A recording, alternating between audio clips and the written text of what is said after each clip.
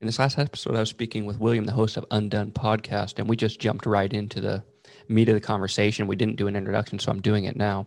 It's a great conversation. We talked about censorship, Trump, COVID, Biden administration, healthcare, gun reform, all kinds of things. So it went on for a bit longer than we planned, but we just couldn't cut it off. So we're going to schedule another one coming here soon. But I hope you enjoy.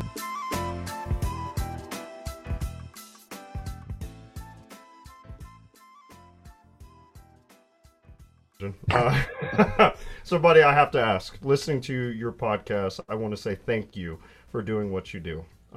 You are something that I think we had talked briefly before in email. Are two not necessarily opposing ideologies. I think you and I actually agree on a few things. It's the mechanisms of the end results of how we go about it and how we achieve those. And something that last year that I started doing, I asked about 155 people what was on the 2020 ballot for them. What was on the ballot for them in November? I wanted them to rank from 1 to 5, what from most important to least important. And doing that, something that I found was the common people really do know a lot more than we give them credit for. So anywhere from grocery store workers working out in West Texas all the way to CEOs in Dallas, just to give you an idea of what the sample size was. And everyone is essentially overlapped. Always typically in the top three was COVID, the governmental response to COVID and how do we get past COVID. Number 2 and 3 is where things get interesting. Mm-hmm. Number 2 was, I think, out of the 155, 80 of them was healthcare. How do we fix the United States healthcare system? Mm-hmm. Number 3 is where I think things become a little bit more partisan. And it ranged anywhere from immigration reform in the United States all the way to the social welfare system that we currently have in the United States and how do we fix it. Ultimately, though, I think this is the recurring theme, is that the current state of the United States, that something is wrong, that the alarm bells are going off, that something in people's lizard brain knows that the way things are just aren't working. They're not working for them, And in a way, why I started podcasting and getting into broadcasting, funny story. So in 2015, if you would have met me, I was a college student here at Texas State University. I was actually recruited to run at Texas State University. Thankfully, I got out of my small rural town of Sonora. Mm-hmm. Graduated with around 40, I think. I'm being generous when I say 40. It's probably like 38 people in my graduating class, And there's only 3 ways people got out of that high school. They either A, they went to the oil field and worked in the energy industry in Texas. B, they went to the military. Or C, they were lucky enough to get a scholarship. And, sad is that I think the story of America right now, this, whether in 2020, what the number one indicator was if you were going to vote for Donald Trump or not? I don't know. A 4-year college degree. And I think that's alarming. Mm-hmm. I think that's alarming. Whether or not I disagree with Donald Trump's policies or not, there's something happening in not only rural America, but middle class and working class America, And I think I briefly talked about this. People now feel, there was a Pew Research survey done in 2020. 70% of Americans believe that we no longer live in a meritocracy. Mm-hmm. That is alarming. Even more alarming, 13% of Americans feel engaged and valued at their job. That's pretty low. And that's problematic. That is Yeah, yeah. extremely problematic. What do you do when 90 or 87% of the rest of the workforce don't feel valued or engaged? You know, I don't, I know what I do know is that what we've been doing the last 30, 40 years, you know, outsourcing and, you know, deindustrializing the United States isn't working. It's not working for a majority of Americans. Um, and what I do know is if we don't do anything, is going to have a deleterious effect on not only the United States economy, but the United States Americans' psyche more than anything. Hmm. You said something. Sorry, we didn't really do our. This is good stuff, but I didn't technically do the introduction, but I'm just gonna put this in, I suppose. Because I want to keep going down this road since you kind of just opened the door to something that I found interesting that I heard a couple weeks ago. Yeah. Do you know about you mentioned that you did a kind of your own survey, basically. How many people did you say that you did? About 100, 155. Okay. Did you differentiate the difference between when they gave you the answer, who was like on the left side of the spectrum versus right side of the spectrum?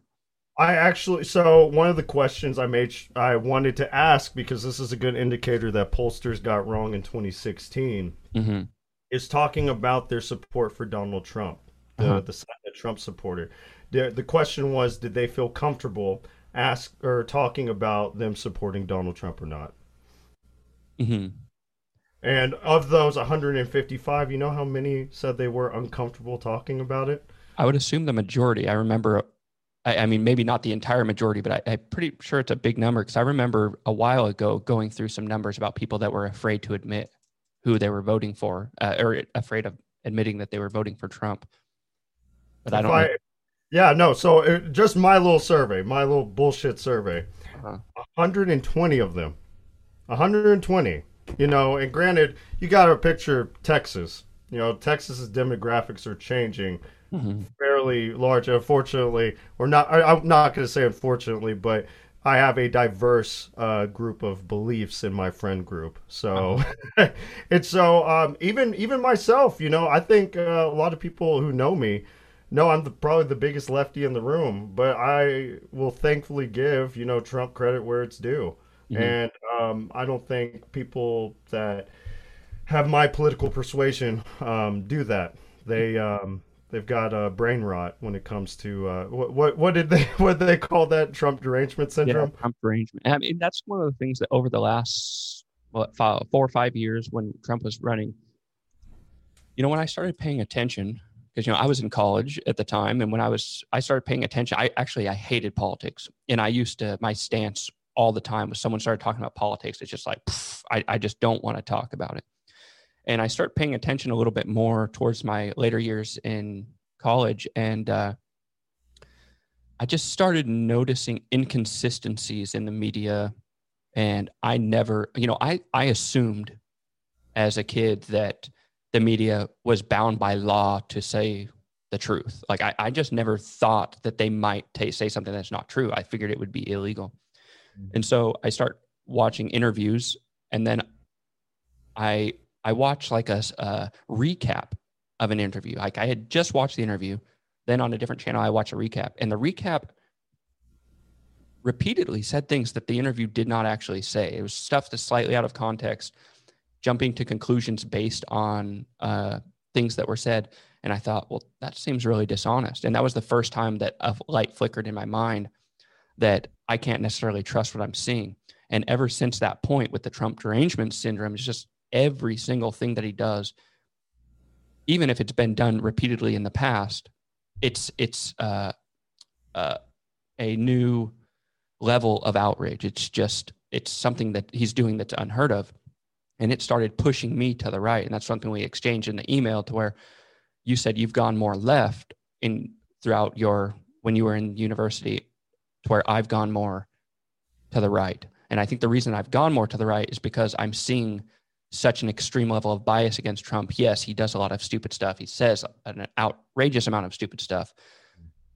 But it doesn't seem to be a fair line of comparing it to what your own party says,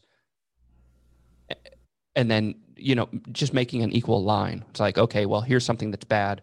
Trump passed that line. Okay, let's criticize him for that. But it seems, something in their own party, as far as the left goes, I guess the hot topic right now is the kids in cages. Yeah. When he had, 2,700 kids at that point, it was complete outrage. Everyone going crazy about this. These are concentration camps. This is racist, all these things. And now you have a multiple of that, 13,000 plus, I think. I haven't looked at the most recent numbers. But you see the media and left-wing politicians justifying it. Well, it's a transition period. We need to, it's excuse after excuse, instead of being honest and saying, well, if it was a crisis and it was racist then and it was concentration camps then, why isn't it now? Have you seen the memes of of a drone flying in 20 don't laugh, man. The drone flying in 2019. It's it's got MAGA on it, and then the drone flying in 2021 with LGBTQ flag, and I have not. yeah, no. And so the point I want to make is it's the same shit, just a different person. And I think a lot of people don't realize this. To start on a timeline, there's a really good study I encourage you to read. It's the 100 Million Project by the Knight Foundation. And do you know who the largest voting bloc in the United States is? No. Non-voters. People who choose not to Oh, vote. yeah. Okay. Yeah, that would make sense. And so why do they choose not to vote? Well, they feel the system's rigged. They feel like no matter what, their voice doesn't count. Mm-hmm. So you've got this trend year after election after election, year after year, to where people are choosing to not participate. 2020 and 2018 were out of the norm. 2018 was the highest turnout in midterms, and 2020 was the highest turnout in an election ever. And so so people feel that the system's rigged against them, that no matter what, that their voice isn't going to be heard. And in fact, that goes into the next study. There's a study done by Princeton University in 2017 that found that the United States is an oligarchy. And how did they come to that conclusion? And so there are 72. So this study went over, I think it was 1,170 pieces of legislation. And they compared that to popular support based on percentages. So, for example, minimum wage has, depending on who you poll, 70% to a 80% favorability rating. And it's bipartisanly supported that we need to increase the minimum wage. It's been the longest since, when was the last time we increased it? 2008, 2009, right? So 12 years. Mm-hmm. And so majority of Americans want to increase the minimum wage, yet we continue not to. 93% of Americans want a federal jobs guarantee, yet we continue not to. Marijuana legalization. Majority of Americans now support marijuana legalization. Mm-hmm. And I know state by state it's coming more and more, Yeah. but we, as the federal government, I mean, hell, did you see how the Biden administration kicked out 11 of their, I'm guessing, whether they were interns or whatever, they answered honestly that they smoked marijuana, and they kicked them out. And they said, I didn't get to read about it, but I saw that, but I didn't get to follow up on it. So I don't know much about it, but yeah, I did see that. So they went even further, and in these the people that they based off of income groups, and versus the income groups of the wealthy and the top 1%, just to use some, I guess, political buzzwords. They, if I'm not mistaken, it's 8-9 times out of 10 the legislation that the richest 1% or the establishment wants gets passed. And that's extremely problematic, as you and I both know. It's money in Congress and in Washington is poisoning the system. And at the very least, whether it's we, ban lobbying, but honestly, I'm nihilistic about money in politics. I think at this point is a symbiotic relationship. But I think one way to ameliorate this is to change our voting system. Instead of this winner take all voting system, we need ranked choice voting. And so, Can you go in a little bit when you say ranked choice voting?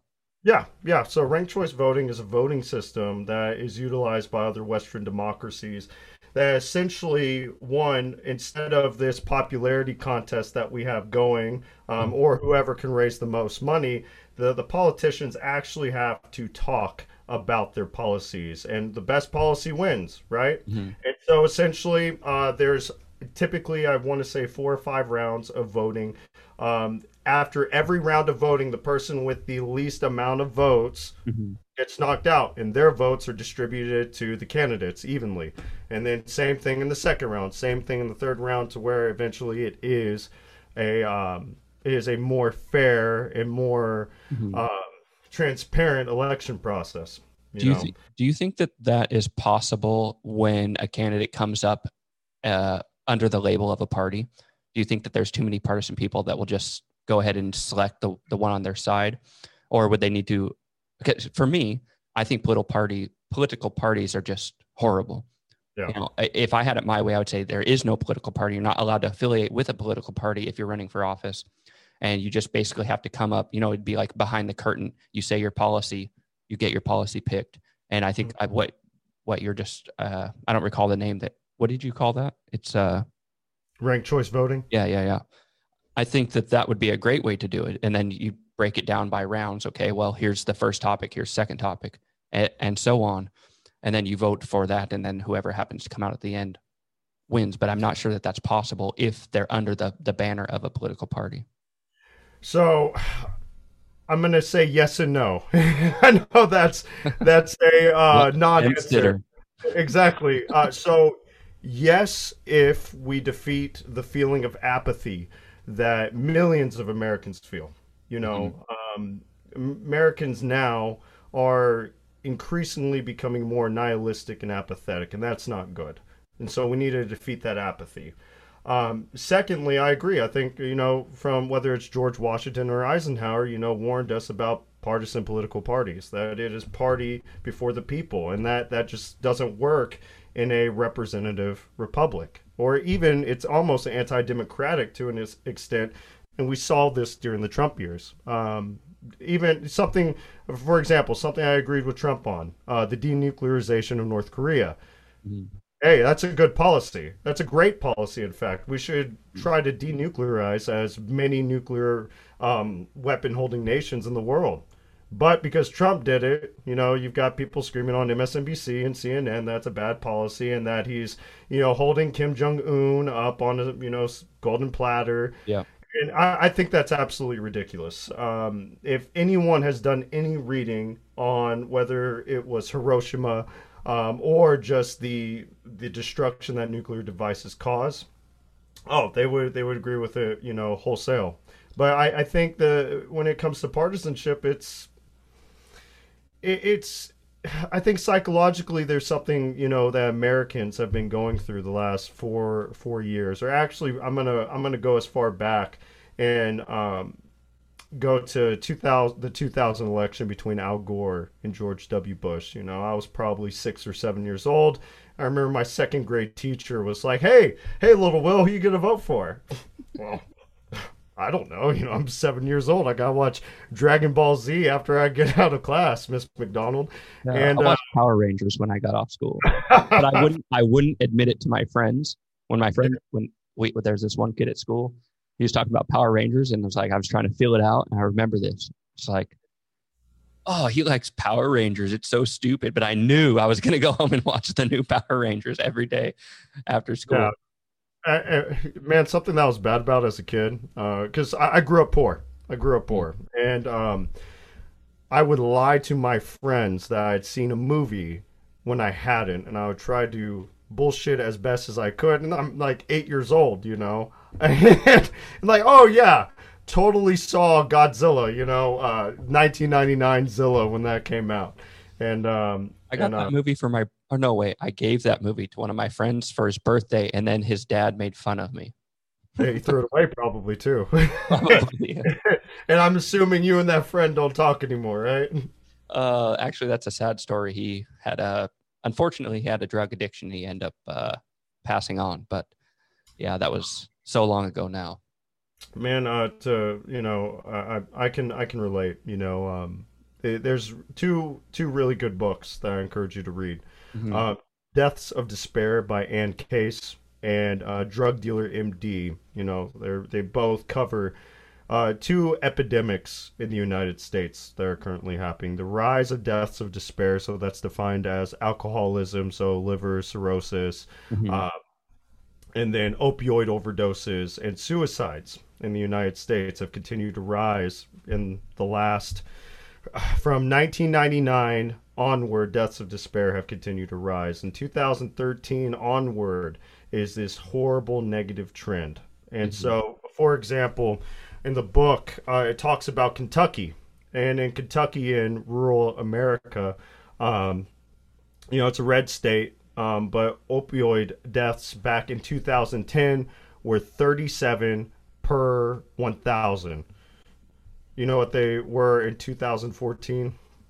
I do not. 137. So what's happening to rural America? Uh-huh. They're becoming addicted. They're becoming increasingly unhappy, whether it's in their workplace or whether it is in their financial situation in their lives.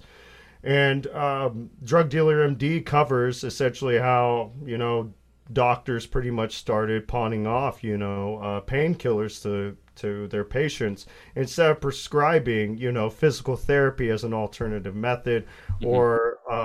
or any other. And honestly, I'm not into homeopathic remedies, but anything else other than opioids is a better.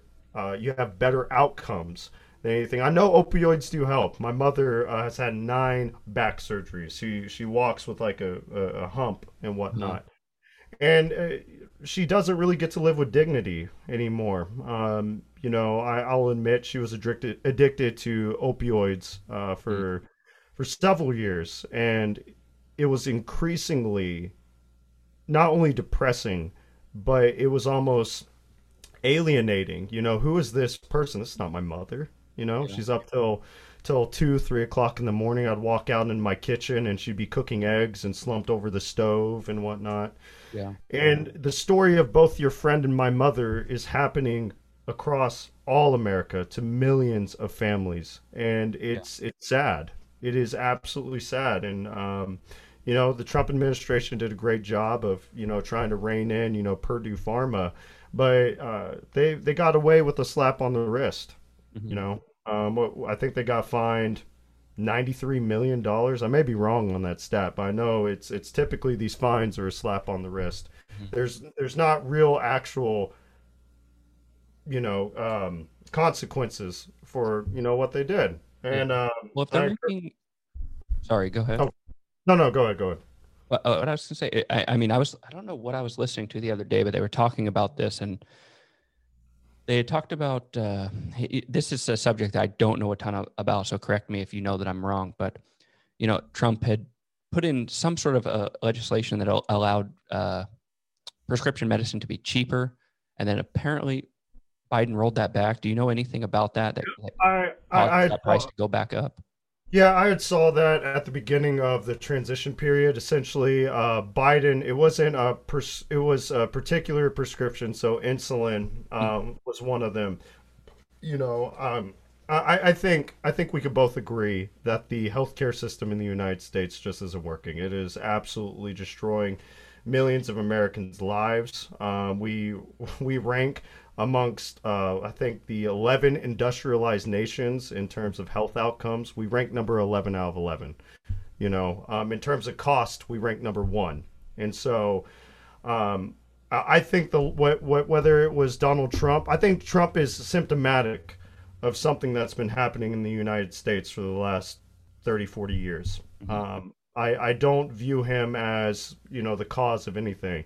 These problems predated him. And I don't think a lot of liberals understand that. I think that's one of the big problems. Is it seems like I don't know what it is, but it seemed like everybody just suddenly turned on their lights when Trump was in office, because there's a lot of things that were happening long before and that have been done many times before that Trump was continuing or maybe increasing.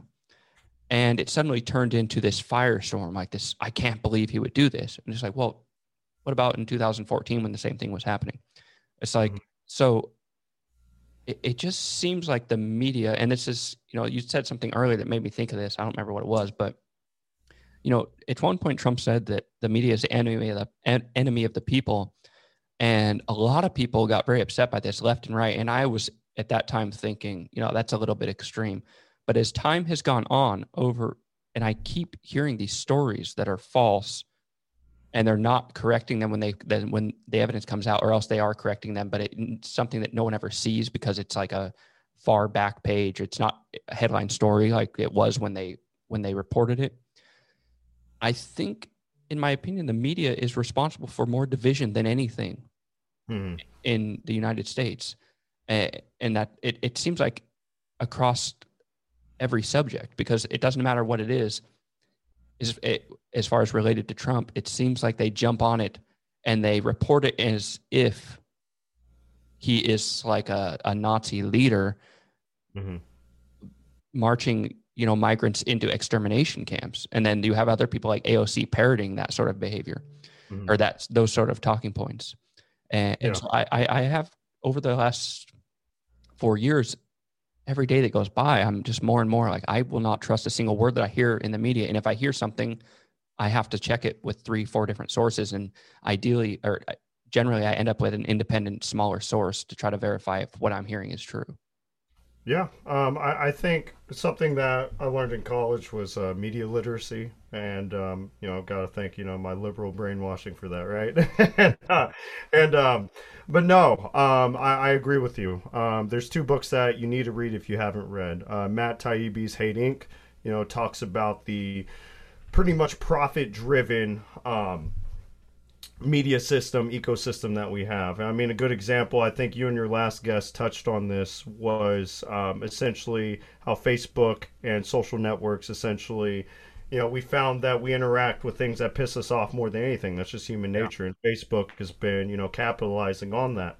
The second book is Noam Chomsky's Manufacturing Consent, because ultimately that is what the media is trying to do. They're trying to manufacture your consent into putting you into illegal offensive wars, or tell you that's okay that we bailed out Wall Street, but we kicked out 5.1 million Americans out of their homes out of no fault of their own. And so I think Trump provided a easy mechanism for people to point to and blame. I didn't vote for the guy, but I mean, if I'm able to see that, I think again, it's that partisan rot. I think people, disagree. Excuse me, I'm not sure if you can hear my son in the, in the other room barking. I can't actually. Oh, wonderful, wonderful. I set up the studio to, be fairly insulative, but, but yeah, no. But the media ecosystem is essentially, they're not going to tell you, they don't want to talk to you about real things that address Americans' material well-being. They want to talk about, whether it's Dr. Seuss, or they want to talk about. This is one that I am torn on as a former NCAA athlete. Transgenders competing against women or men in amateur sports or professional sports. But how does that address the economic and material well-being of Americans? It doesn't.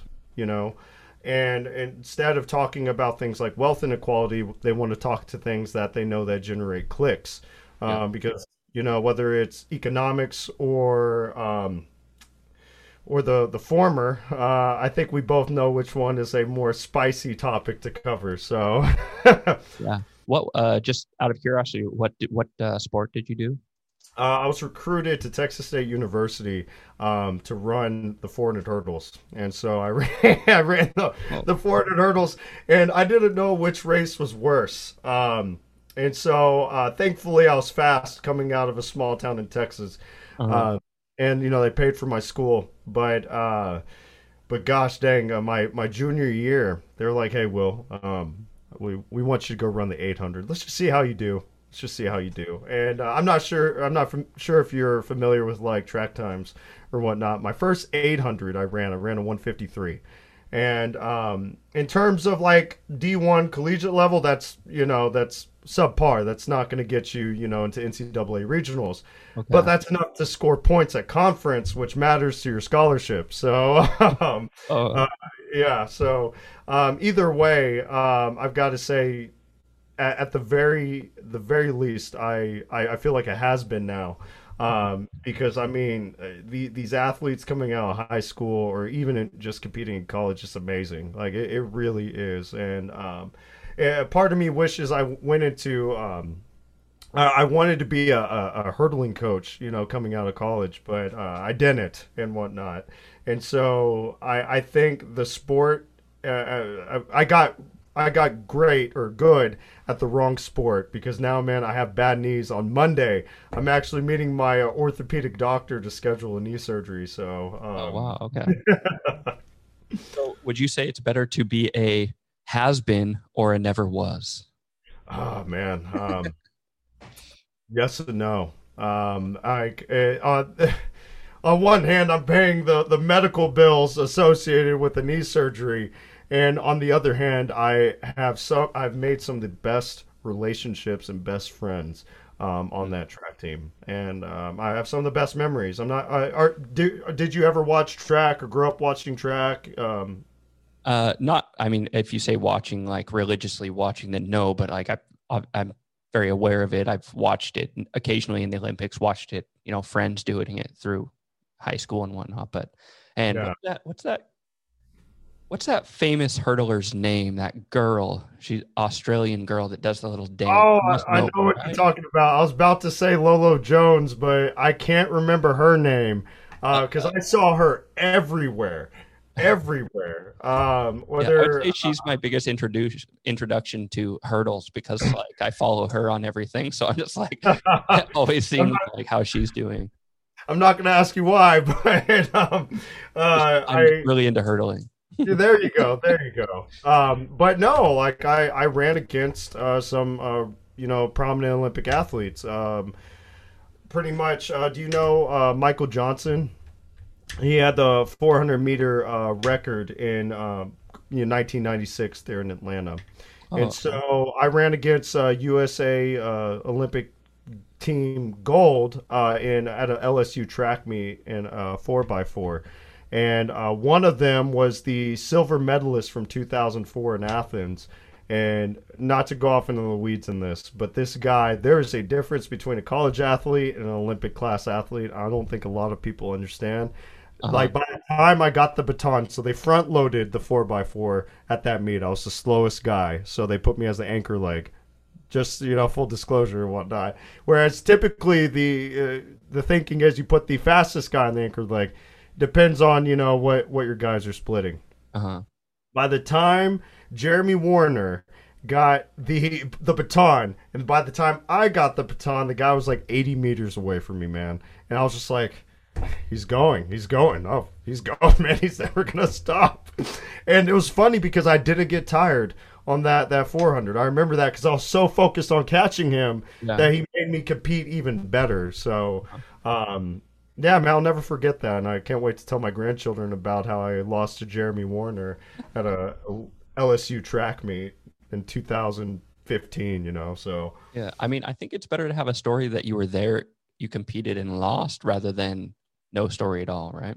hmm I think but no, I agree, man. I agree, and I think people's stories, their personal stories. That's why I love talking to people. Why, whether it's you or whether it's just the common people that I want to sit and ask questions. Something that I found in that poll that I did hmm was people wanted to talk. That they felt that their politicians and congressmen and women just weren't listening to them. That hmm they had no one that they could pretty much, express their grievances to. hmm A couple weeks ago, I was up in Dallas, or last week I was in Dallas, but I met up with some family friends I haven't seen in a long time, And they're asking me, "Hey, Will, how are you doing?" And just catching up because in coronavirus time doesn't exist because it was March 2020 yesterday. And Yeah. um, and I hadn't seen them since 2019. And so I didn't get to ask them, or I didn't, reach out to them to ask them the survey questions. Uh-huh. And my gosh, man, they just wanted to talk. They want. I swear, if I didn't end it after 45 minutes, because typically I will say this: the questions last about 30 minutes, but around that 45-minute mark to 1 hour mark, they start going off into the weeds away from my questions. Uh-huh. But no, they wanted to actually sit down and talk about what was going on in their lives. Mm-hmm. And whether it's people on the left or the right just not talking anymore, or in fact their politicians becoming more and more out of touch with their constituents, the common people want to have a say in the way their lives are lived. That's what politics is. And when people they tell me that I'm not interested in politics, Uh-huh. well, it's like gravity. It doesn't care if you believe it or not. If you jump off that building, you're falling. Yeah. Politics is essentially the infrastructure in the way that you live your life. And whether it's from taxes to where you work and how you work, it doesn't matter. Politics has a hand in every part of your life. And I think, whether it's your show or mine, I think the biggest goal is that we need to get people involved into the political process. Yeah. You Well, know, that's why I started doing this. I mean, I've been toying with it. I'm kind of a procrastinator. So like I've always been kind of motivated to make sure I achieve things, but I also procrastinate a lot. And I've been thinking about doing this for years, and I wish I would have started it 5 years ago, 6 years ago when I first had the thought. But I just repeatedly like you're saying, that people want to have their voices heard. I felt like I wanted to have my voice heard because I'm hearing things that just don't make sense to me, and I'm hearing things that seem like, well, you're only saying that because you don't know this. Like, and whether I'm ignorant to my own bias, I don't know. But I'm constantly hearing things that just don't make any logical sense. And I've never sat down and talked to anybody where I share something with them that they didn't know. And it's like where it blew up, or they weren't saying, oh, well, I didn't know that. And then both of us can shape our opinions based on the new information that we're getting. But when you look online and you see the narratives going around, it's like, no, that idea is horrible. And there is no reason why that idea could be good. It doesn't make sense to me because, like I said, I've never had a one-on-one conversation with someone where it wasn't civil. And if they're saying something where I have information they don't accept that information and ponder on it, and same vice versa. They have information that I don't have. You've said a lot of things here today so far that I don't have information on, and I'm willing to accept that and bring that into my knowledge and then adapt my opinion. But it just kind of seems like people don't want to accept new ideas because there's so much online engagement instead of face-to-face engagement. So there's a paper that I relatively know the title that I want to read, but I know the abstract of the paper. It was a 1996 paper, so it's scary that the predictions that they made.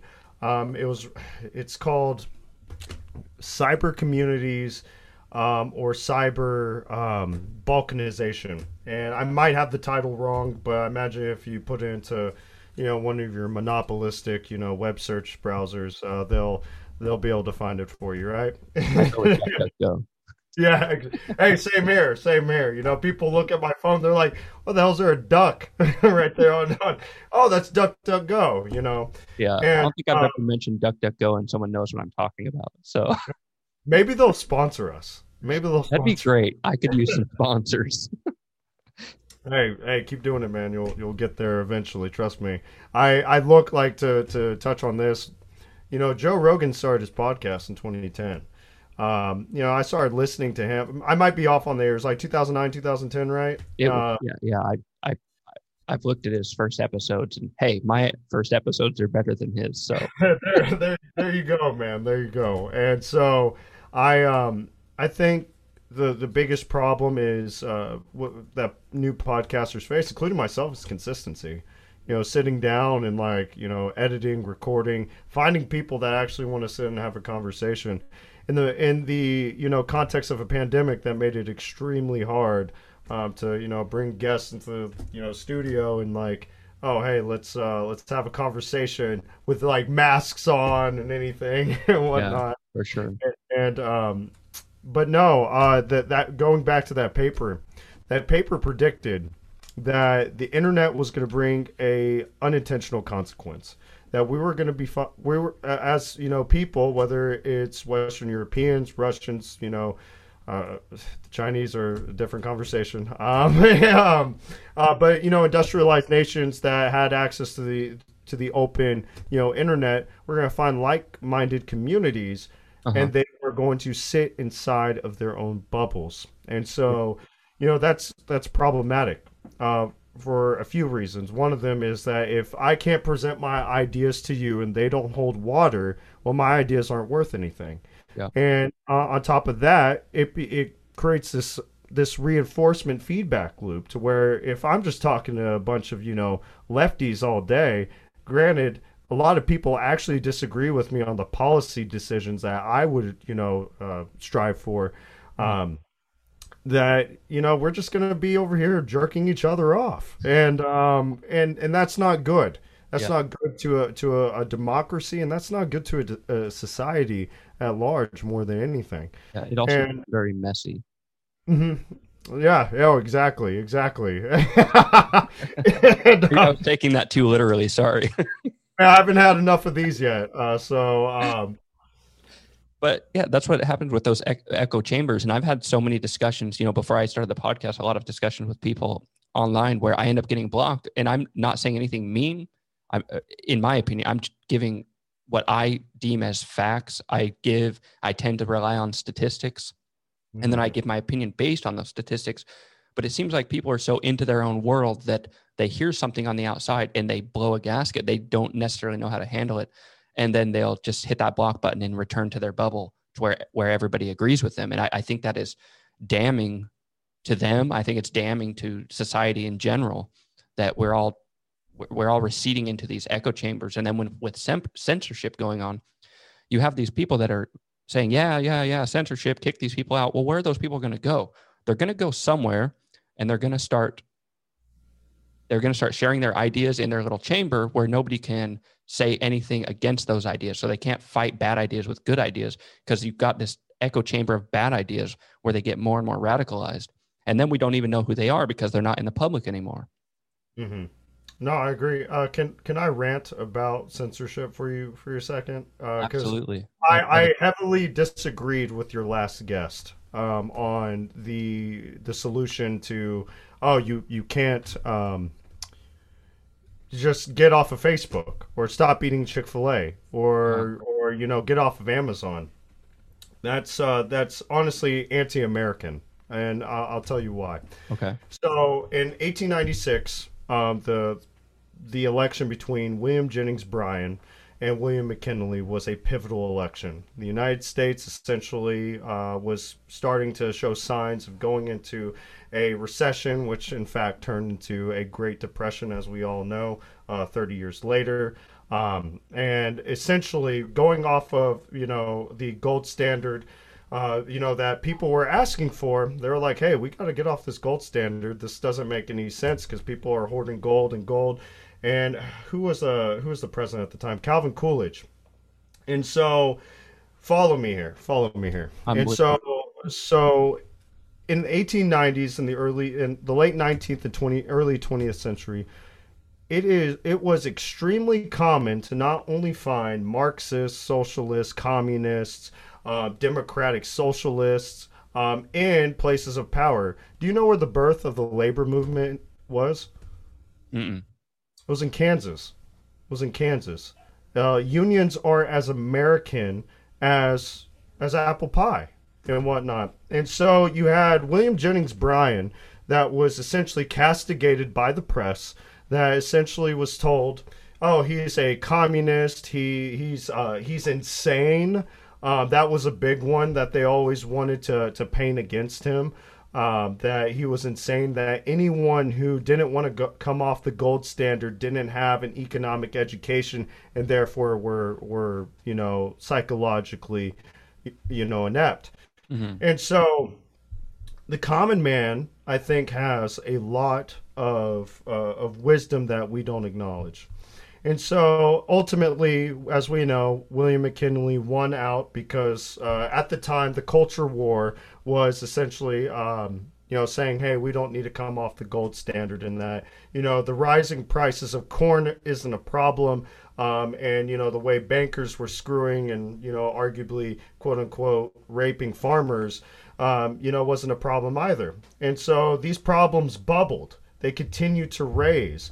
And as we both know, after the Great War, World War I, I mean, shit got worse in the United States, and it's funny because history rhymes and repeats. So 20 years later, under President Wilson, he used the Espionage Act to pretty much ban any speech to talk about the Spanish flu. That's why the Spanish flu is the Spanish flu, because the Spanish press was the only ones that were reporting on it, when in fact, funny enough and ironic enough, Spanish flu started in Kansas. Oh, yeah, I know that.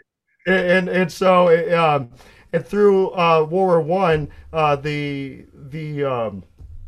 United States military helped spread the Spanish flu H1N1 throughout Western Europe and whatnot.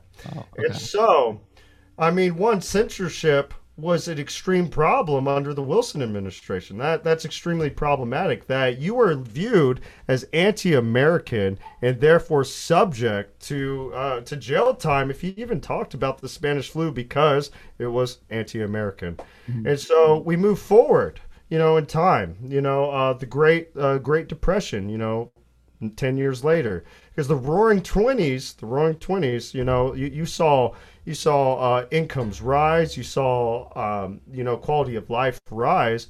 Well, as we all know, bankers on Wall Street were pretty much putting up stocks that had no value, and therefore pretty much everyone figured out, oh crap, all these stocks, whether it was public utility companies or whether it was Standard Oil, none of these have any value. And so in 1929, the market crashed. And so FDR, began campaigning, I believe, 1932 election and whatnot. And his mandate was that he was going to change structurally the economic system that the United States had, that the wealthy were, not only destroying the country, which they arguably did, but they were taking, not their fair share. And so in 1932, when FDR won his presidency, I mean, he actually addressed the problems that the United States was facing. He arguably saved capitalism. Arguably saved capitalism, because imagine if he didn't, if he did nothing, the United States continued to go into, destitution and desperation. Mhm. What would those Americans do? They would turn to robbing their neighbors, robbing stores. I can only imagine the atrocities. I mean, just think about Hoovervilles in 1930 and 31. These were slums that had malaria. A third world country disease. Rampant amongst these shanty towns.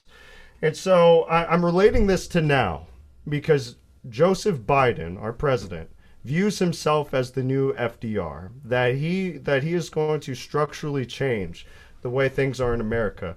And I'm going to tell you, my listeners and your listeners, that's not true. He is not the FDR. He is not going to save us. Even though I agree with the American Rescue Plan to, I don't think it goes far enough, in fact. And we'll get into that, here later. But, unionization in the United States in the early 20th century was, God, it was probably upwards of 70%. You know what it is now? I don't. 13%. Mhm. It's absurd. and wages have stayed stagnant from the 1970s while productivity goes up. So something's wrong. Something's wrong. And to talk about the censorship aspect of it, I think Facebook, Amazon, Google, whatever tech monopoly, I could go into, Wall Street and the big banks and the financial sector, but there's something incredibly insidious about the tech monopolies because they control every aspect of our life. And to say to just leave Facebook, to just leave Amazon, hey, just get off Google, that is not a realistic solution. And in fact, you know who agrees with me? Who's that? One of the executives of Facebook. And in fact, not only the co-founder of Facebook agrees that we need to break up Facebook, but one of the current chief executive, I'm trying to think what his name was. I'm going to shoot you a link about the video. Even though it was recorded by Project Veritas, which I don't know if you're familiar with Project Veritas, they got one of Facebook's executives on camera admitting that, hey, yeah, we got to break this up. Like, this is, clearly, a monopolistic entity. Yeah. And the last 30 or 40 years of a pretty much antitrust law has been, if it's good for the consumer, it's not a monopoly. And that's not true. That's not true, because it is a policy failure when you have Facebook, Amazon, Google, or any, or Twitter, pretty much these unelected, executives and businesses that have there's no recourse for me to go to Mark Zuckerberg and say, hey, that's not right, because I didn't elect him. Because it's a policy failure. It's a policy failure when a tech monopoly or a tech giant is essentially legislating the First Amendment. That's absurd. That's absolutely absurd. And I mean, there's a reason why we broke up Standard Oil. That's a reason why we broke up the telecom companies, because the concentration of power that they held pretty much rivaled the United States. And at the time, FDR and his administration saw that. And every administration following, from FDR to Nixon, pretty much held really strong antitrust powers in their administrations. Mm-hmm. And so it is absolutely absurd to view yourself as a consumer first, which I'm not disparaging your last guess, and an American second. Sorry. Right. So I'm kind of wondering, so you were saying that you kind of disagree with the last guest. So that was one of the things that he was saying, which I disagree with the outcome, but I don't necessarily disagree with the premise. And so what he was saying was, for anyone that didn't hear, was that basically you can just, if you're a libertarian, or you support, which him and I are both kind of in the area of the libertarian, if you support free market and you support individual rights, then you would support their ability for them to have their own business, and they can do what they want with their platform, and then they can kick people off. So one thing we didn't get into with him was the difference between a platform and a publisher, which it seems those big social media corporations are kind of playing both sides of the fence as far as that goes.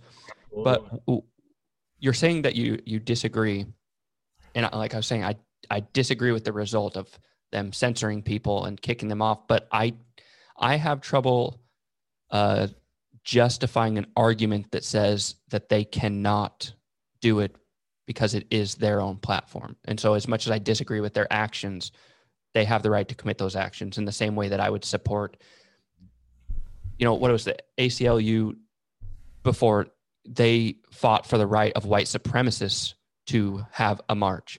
And even though I would 100% disagree with that march, and I 100% disagree with all of those ideas, I would support the idea that everyone has the right to express themselves. Oh, for sure. Let me ask you the simple question. Mm-hmm. Would you rather a President Joe Biden or a President Jeff Bezos? Which one would I rather have? Yeah. I mean, I don't think I know enough about Jeff Bezos to give an answer to that, but I know there's a whole lot about Biden that I really don't like. And I don't actually think it's necessarily Biden. I think it's the situation that he's got himself into. And I mm, that's a hard question. I think it's mostly hard because I don't know Jeff Bezos enough. I really don't know enough about him. Okay, well, you could pretty much, replace Bezos with Zuckerberg or Dorsey or Sundar Pichai or, any of them. The reason I'm asking, The problem is I have a very high amount of distrust for all of them, and I don't necessarily know what's worse. yeah, I think it would be absurd for either of us to say that President Mark Zuckerberg, or in this case, I should have reframed the question because essentially right now you've got essentially two hegemonies competing against each other.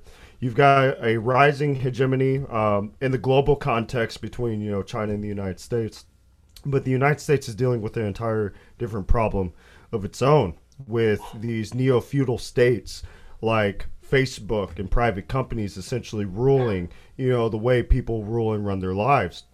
And so I would rather have a duly elected Trump or Biden than I would to have to answer to a pretty much a faceless person that I don't even know, like, what his favorite color is, which I imagine I could look up Zuckerberg or Dorsey's favorite color, which I imagine they're blue. I don't know what's telling me that. But no, these are unanswered. They don't answer to anyone. They, for whatever reason, they could kick you or I off of their platforms for, just depending on the way that we voted. And that's problematic.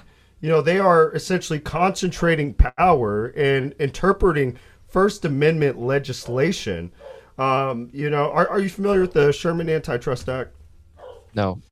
And so the Sherman Antitrust Act was utilized as a tool by the FDR administration and every administration from between. I utilize these because I think this is where things start really going wrong is after Nixon. And so between, FDR, well, hell, you can even go to Teddy Roosevelt. I mean, the great trust buster, to where these people, at the hint of a concentration of power and wealth, they shut it down. They did not allow any concentration of power to rival the United States because they are not duly elected representatives of the people. Same thing with Facebook and Google. Their board members, they're not duly elected representatives. A bunch of them are a bunch of, neoliberals that, want market ideology to run everything. But, I mean, you have in their own circles, they know that they are going to be broken up. I think a good example of this is Jeff Bezos stepping down as CEO because I think his role in the next 20, 30 years as the richest man on earth, whether it's him or Elon Musk, is going to be a very precarious role when the haves have way more, which they already do, than the have-nots. But essentially, I would rather the government actually do their fucking job and break these bastards up because everyone inside their companies knows they need to be broken up because they're legislating our Bill of Rights. Like, how is that okay? That's in my opinion anti-American. That we've got to rethink what it means to be patriotic, because I think whether it was COVID or really the last couple of elections is that they showed that America's not number one anymore. We haven't been for a long time. And that American exceptionalism is not necessarily a myth, but it is more patriotic to show what you can improve on than just to say, hey, the way things are great. When one in three GoFundMe campaigns is for medical bills. I didn't know that. Yeah, no. Hey, I encourage you to look this up as well. It is devastating. When in May of last year, OnlyFans reported a 71% increase in subscribers. Mm-hmm. Man, like the economic situations of Americans is continuing to get worse. Mm-hmm. So, whether it is, a concentration of, tech oligarchies and tech monopolies, or essentially all industries, coalescing together and challenging the power of our government. I would rather, whether I disagree with Biden or not, or disagree with Trump or not, I know a majority of Americans and my fellow Americans that I trust, to make their own decisions, elected these people in a democratic process, whereas Facebook, Twitter, and the lot are not.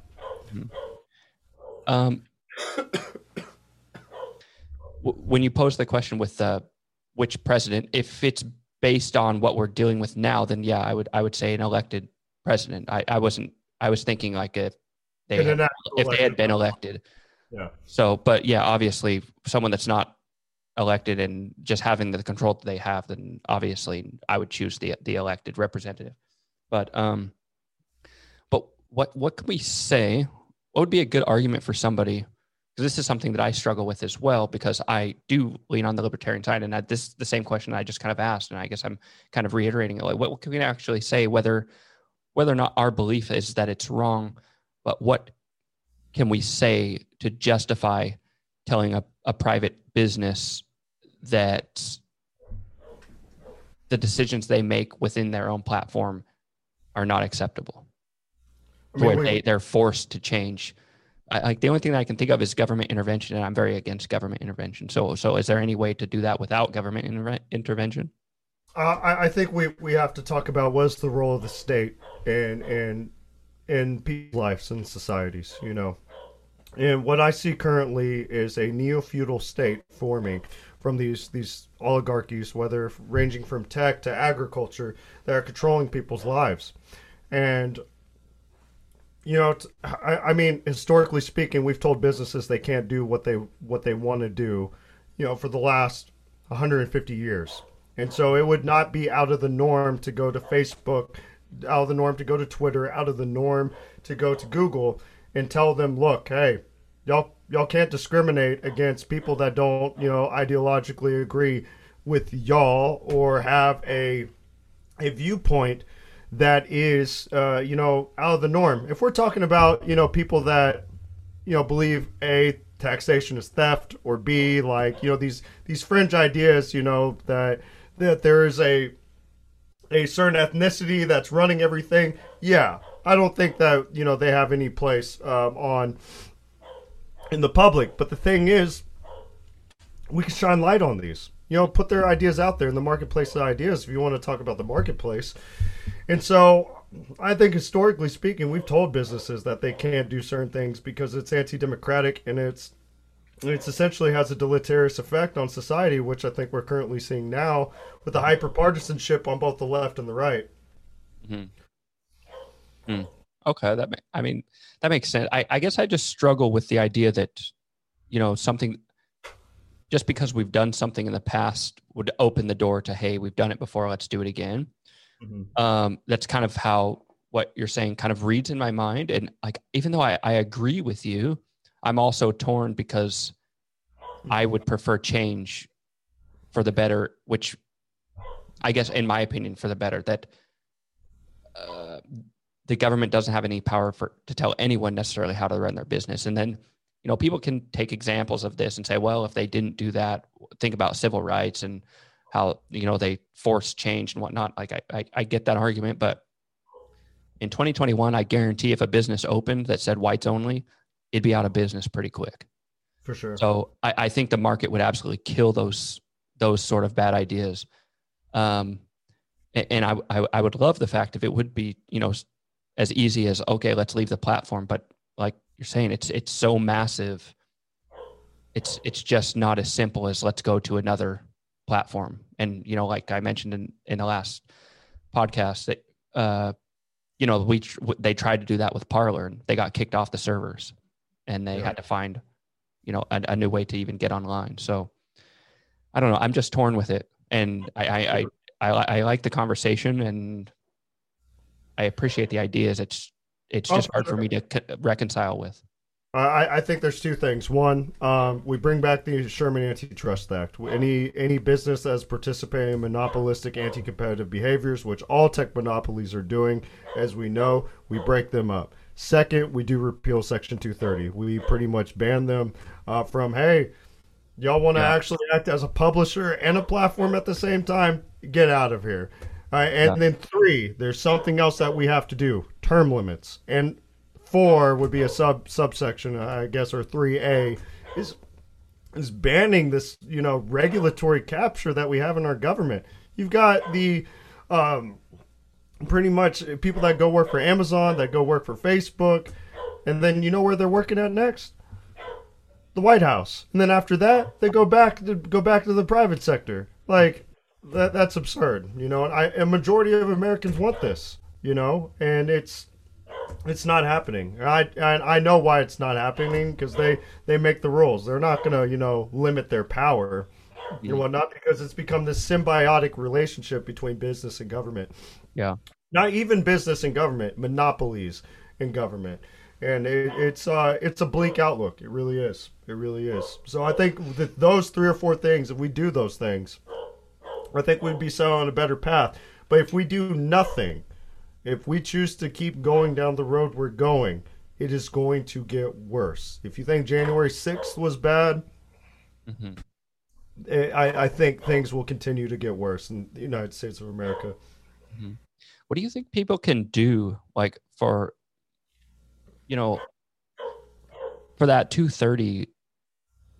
What can people do to try to step forward and say, hey, this is not okay? Like, what is steps that we can all take to try to get that repealed and get it out of there so that these platforms can't argue both sides and then get away with the stuff they're getting away with? Call your congressman, honestly. Pretty much, boy, it's going to take a new labor movement in the United States, honestly.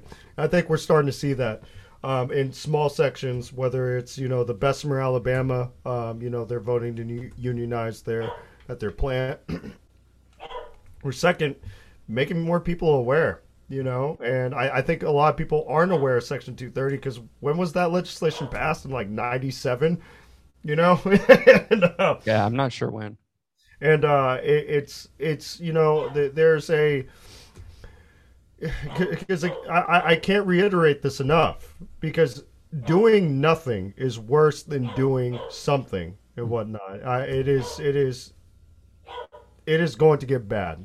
It is going to get bad if we choose not to repeal Section 230. If you don't, hey, it starts in conversations like this, and it starts with conversations with your friends and family, telling them, hey, look, I saw that. I want to talk to you about something. What do you think about people getting removed off of social media platforms Mhm. for their viewpoints?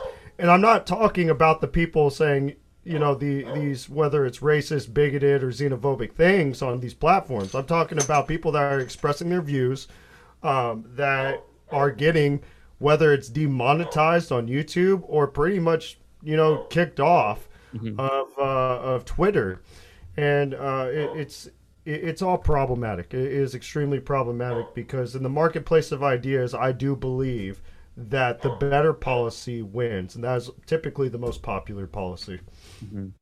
Do you think that Trump should have been kicked off the platforms that he was kicked off of? Man, I'll answer that real quick. Fuck no, that's absurd.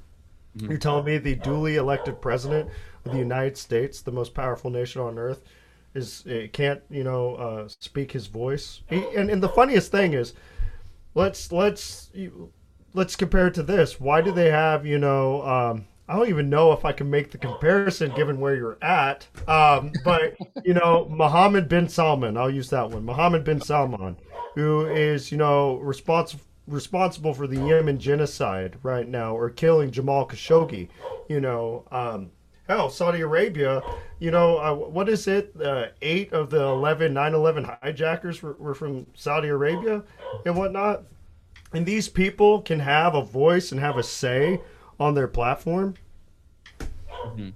That's absurd. That's absolutely absurd. And what he said, like, what did he get kicked off for? I don't remember. Well, he got kicked off and then he came back on and then he said something else and got kicked off again. But it was basically talking about the election being stolen and repeatedly saying that that was true. And then I don't know if the January 6th hadn't happened, maybe that magnified it and they say, oh, well, he's responsible for what's the word that they use?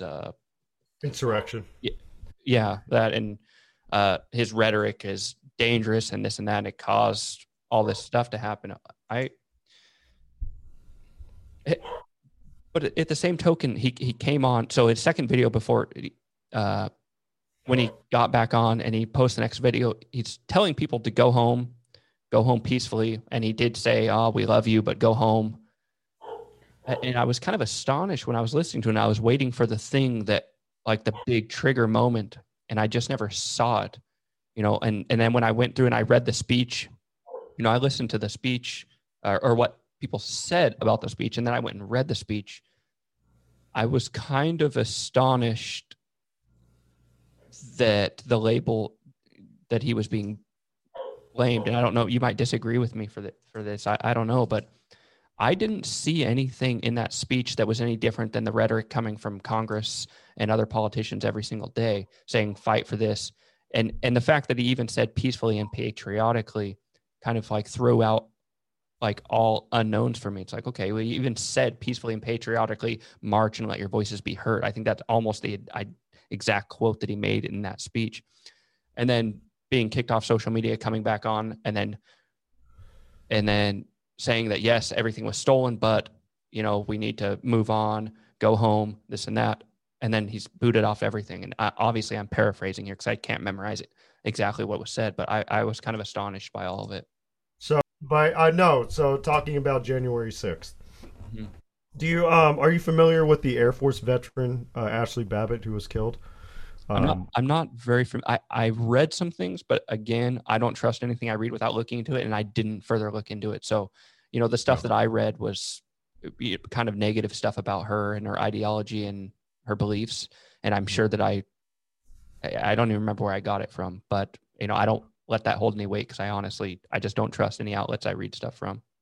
Yeah, no, you can look this up too, because I've been doing pretty much a lot of reading and writing on, the last 30, 40 years in the United States. Why have we got to the point that we've got, and why are Americans, storming the capital of the United States? The last time that happened was when, the Redcoats came over and burned our state house down.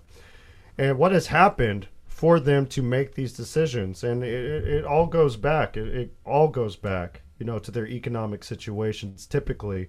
And then pretty much they feel that things are, becoming more and more existential in their lives. Ashley Babbitt was an Obama voter in 2012. And I believe in 2008 she voted for Obama as well. How does someone go? That's something I never even heard. So yeah. So how does someone go from voting for Obama, feeling hope and change, to not? And I believe in 2013 she had lost her business. 2013, 2014 she lost her business after years of the financial crisis and Wall Street just getting away with doing what they do every 7 years, right? and so Ashley Babbitt, an Air Force veteran, for all intents and purposes, I would say a Democrat, given that she voted for Obama. Mm-hmm. She storms the Capitol, 6 years later and whatnot, and that's extremely problematic. Yeah. And in Trump's speech, at first when I had heard it, I do think his speech was problematic. It was inflammatory, but I don't think what we can say, if we're going to hold people accountable for every inflammatory thing they say, there's a whole lot of congressmen that need to be locked up. Mm-hmm. So, sorry to interrupt you. No, you're fine. I agree. I think, however, these people that, have, I'm going to call them brainwashed. I do believe QAnon conspiracy theories has brainwashed, a lot of people because they're desperate. Yeah. They have nowhere else to turn to, nowhere else to go, because their economic situation for the last, 10 years has gotten worse. In the last 20 years, it's continued to get worse. And their opportunities and their real wage income has gone down. They continue to get worse and worse health care. They continue to pretty much, their taxes go into this black hole and they don't see anything for it because their infrastructure is failing. And so, Donald Trump, I do think his speech was problematic. I'm torn on whether to call it, insurrection like speech. I do think, he does hold some responsibility. I'll agree with Mitch McConnell on on something for once in my life. Mm-hmm. To go as far as impeaching the guy again, I don't think that does nothing to help and boost the social cohesion of Americans in our country. Because things have become more and more partisan. However, what is the solution? Because I mean, you've got, pretty much senators like Ted Cruz. Unfortunately, that's my senator, and Josh Hawley, which I love Josh Hawley, by the way, on certain things. I mean, him and Bernie Sanders have a lot of overlap than they do, especially when it came to stimulus checks with the second round of the CARES Act. If it wasn't for those two, Americans earning under $75,000 or $80,000 wouldn't have gotten a stimulus check if it wasn't for those two. Mm-hmm. However, with them, constantly saying the election is rigged, the election is rigged, the election is rigged. I'm not going to go as far as saying, they're gobbles and, saying if you say a lie enough, it becomes the truth. But I mean, that does have an impact on the psyche of Americans, and they're going to continue to repeat that. And so I don't know what the solution was, because ultimately, I mean, let's be honest. They needed 17 Republicans to come over on the side of conviction. And so what do you do when you convict, a president of insurrection on the merits? Mm-hmm. On the merits of it, I do agree that, hey, if we are going to start holding people accountable for, not only political speech, but also inflammatory speech, we need to do it across the board. Because I think that's something that's problematic, is that a majority of Americans, whether on the right or the left, feel like they're not, that our politicians are hypocrites and that people are hypocrites. Well, hey, so-and-so said, fight for this. I know the most common one that came out was Kamala Harris saying, we're going to continue to fight, and they're going to continue. I think in the context of the George Floyd riots, they're going to continue to, be out there burning shit down and, destroying businesses. And so that's problematic. We need to pretty much have a standard, and we need to hold every leader to this standard. We can't just, decide. Yeah. But when does that start? Does that start with the second impeachment of Donald Trump, or do we hold someone else accountable when the next time comes around? Do you think there's a difference between? So one of the conflicts that I had was, I have trouble separating the fact that from the time that Trump was elected, almost for four years straight, even 2 weeks before the election, Hillary was still saying that she had the election stolen from her. Mm-hmm. And then we have numerous situations and, trials, I guess you'd call it, with the Russian situation, and saying that the Russians helped Trump win the election. So where do you draw a line between that there is sorry, my dog is on me again. Do you draw a line that there's a difference between Trump saying, hey, this election is stolen, and for the last 4 years, people on the left saying that it was stolen in a different way from them? Because to me, it's like potato. It's okay. He's saying that it was stolen through this election process, but you guys are saying it's stolen because of foreign agents and blaming Trump at being a foreign asset. And Hillary's repeatedly for 4 years saying that it was stolen from her, but nobody's, if an extremist from the left happened to go crazy, which we have seen this happen when AOC said that, the ICE was comparing ICE to Nazis and and concentration camps. And then Bernie Sanders saying that Republicans wanted, were basically, I can't remember exactly what he said, but I'm going to paraphrase here, so correct me if you know I'm wrong, but saying something about Republicans not caring if people die because of health insurance issues, and then we have the Bernie Sanders supporter going and shooting up the congressional baseball game. So you have stuff like that happening. but I don't see an equal outlook towards those sort of events. But Trump now for a few months says, hey, there was fraud in the election and I believe it was stolen. And suddenly he's responsible for any insurrection that happens from that point. So I think one, we do need to, we've got to go through a timeline of this, so to say. So in 2016, people pretty much, all the polls predicted correctly that Hillary would win the popular vote, which she did. They got wrong through the Electoral College, right? And so in 2016, people began asking themselves, why would, anyone vote for a reality TV show star versus, a elder stateswoman in a national election? And they want to make it to where it wasn't their fault, that it wasn't their fault that they lost the election, that it was Russian agents, it was the Iranians, it was anyone else. And yes, there was election interference to where there's disinformation campaigns, there's by Vladimir Putin, or even the Iranians and another group that I can't say, and to not recognize that would not be giving the whole picture. And so these policy decisions over the last 30, 40 years, I think, again, Americans have become even more desperate. The debt load of household incomes, or median household incomes, has continued to rise. I think it stagnated in 2018, 2019. And people's opportunities and their outlooks have become more and more bleak and nihilistic.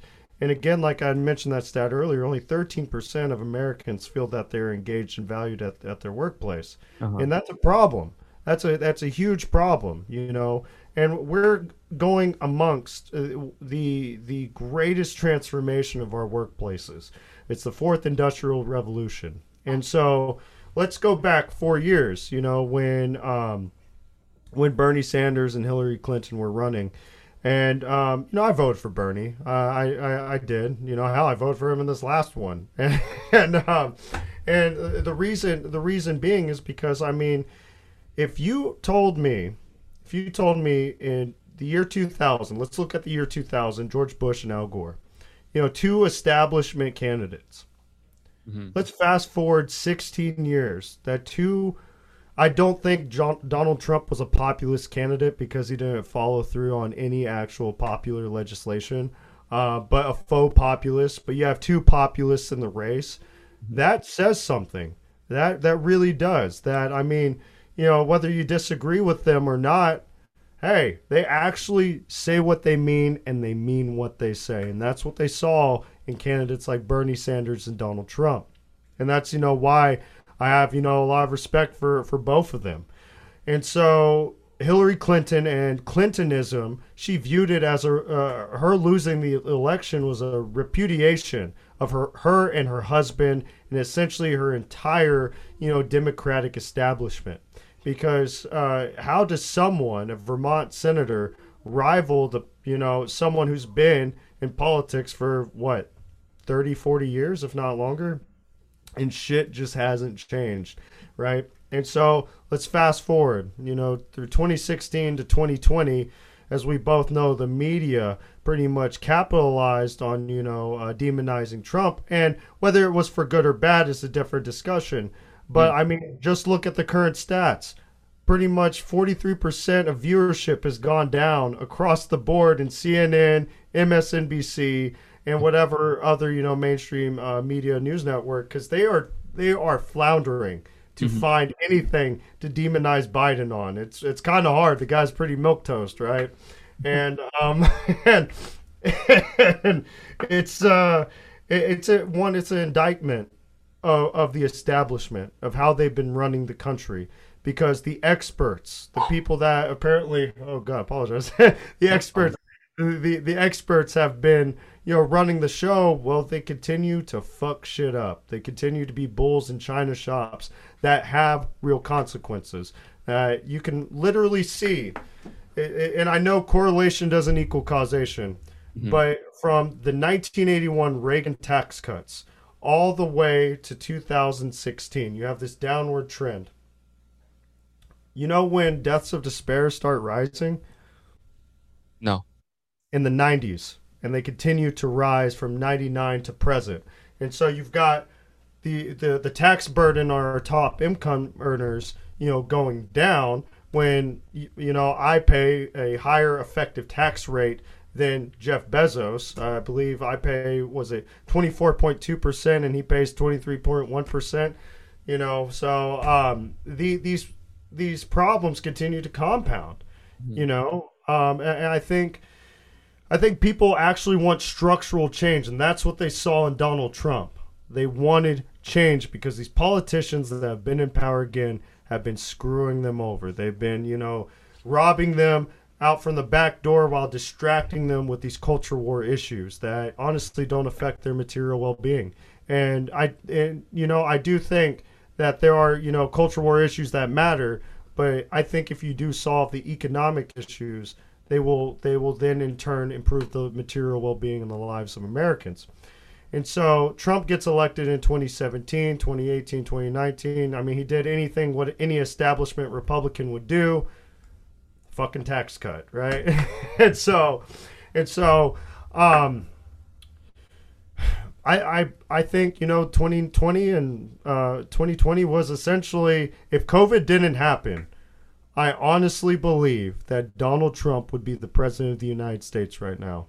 And I mean, he said it himself best. You want to know who got robbed of the election? He said it. He says it a million times. Bernie Sanders. Because I mean, there's a really good book that I just started reading this last week. It's called Lucky, the presidency of Joe Biden, how he barely scraped by his teeth. Mm-hmm. Because what Democratic candidate has won, the first 3 primaries and has not become the president? Mm-hmm. Yeah, it's a lot of really weird. I mean, this kind of goes back to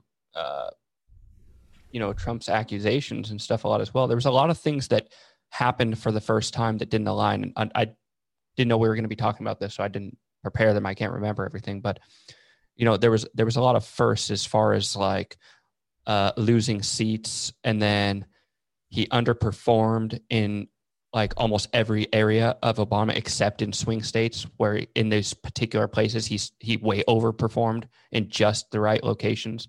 And so for a lot of people, that's suspicion, like, okay, well, going with that, and then suddenly overnight, I'm sure all the accusations and whatnot, and you see the graph with Biden suddenly taking the lead. You see people like these sort of things lead people to have their beliefs of what happened or what right or wrong or whatnot. And so there was a lot of small things. And then with all the law changes beforehand, which, I don't know if you're familiar with the Time Magazine article, the secret campaign to save the 2020 election. Are you aware of that article? No. Tell me about that. It's really interesting. Actually, I did an episode with a buddy of mine, and we had this agenda. We're like, okay, let's go through this article. Let's break it down. And we tried the first time, we got completely sidetracked, went down a rabbit hole, and was like, okay, let's go for it again the next day. And then still, there's just so much to talk about when you start reading through this article that we just couldn't get through it. And then we planned to go back to it, and we didn't quite get to finish it. So we kind of just rushed through it at the end. But basically, this article is talking about this plan to make sure that they can save the election by making sure that Trump lost. And it goes through a lot of strategies used to change laws before the election and get corporations and people on board with all coming together, which on one hand, if you're on the left, I get the arguments. Okay, well, this is just how campaigning works, and you're following the law. No one broke any laws. But then on the other side, if you had Trump saying, if these same accusations were pulled against Trump, and it was saying, oh, well, he rounded up people, and through his power and intimidation, he was able to get laws changed. And so they changed the rules of the game that made it more likely that he could win, I guarantee there would be numerous investigations into him and how his abuse of power and all kinds of things if you had people within his campaign doing this. So I'm butchering it a bit. You'd have to go in and read it. It's kind of long, but it's very interesting to read through in the way that they did it. And it talks about with all the riots in the summer, that they had the ability to call on these riots to happen, and they had them ready to go during the election. And that's why suddenly during these 3 days of wait time, suddenly riots, everything just suddenly stopped because they have everybody on hold. And I was astonished that I was reading this. And so that to me says, okay, these riots that happened all year that are claiming there is no power structure, there isn't a actual organization leading all of this.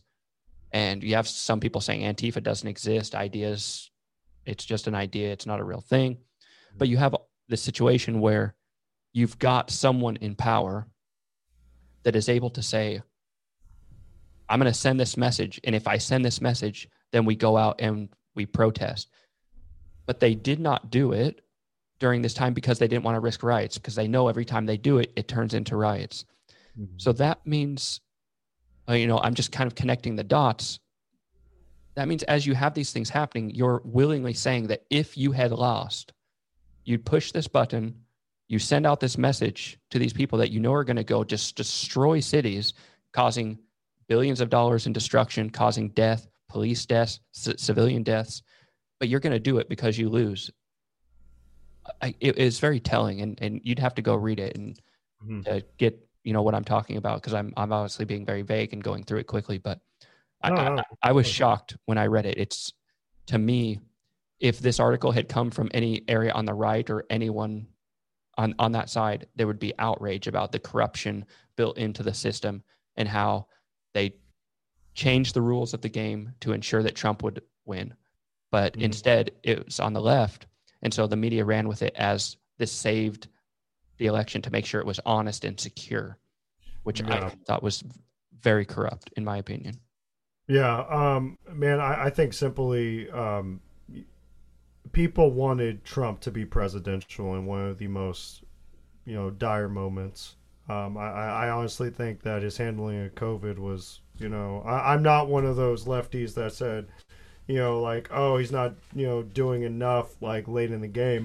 There's a good book that I encourage you to read. It's The Great Influenza. It talks about the Spanish flu pandemic. And Get Well Soon is another one that talks about epidemics and pandemics, throughout time.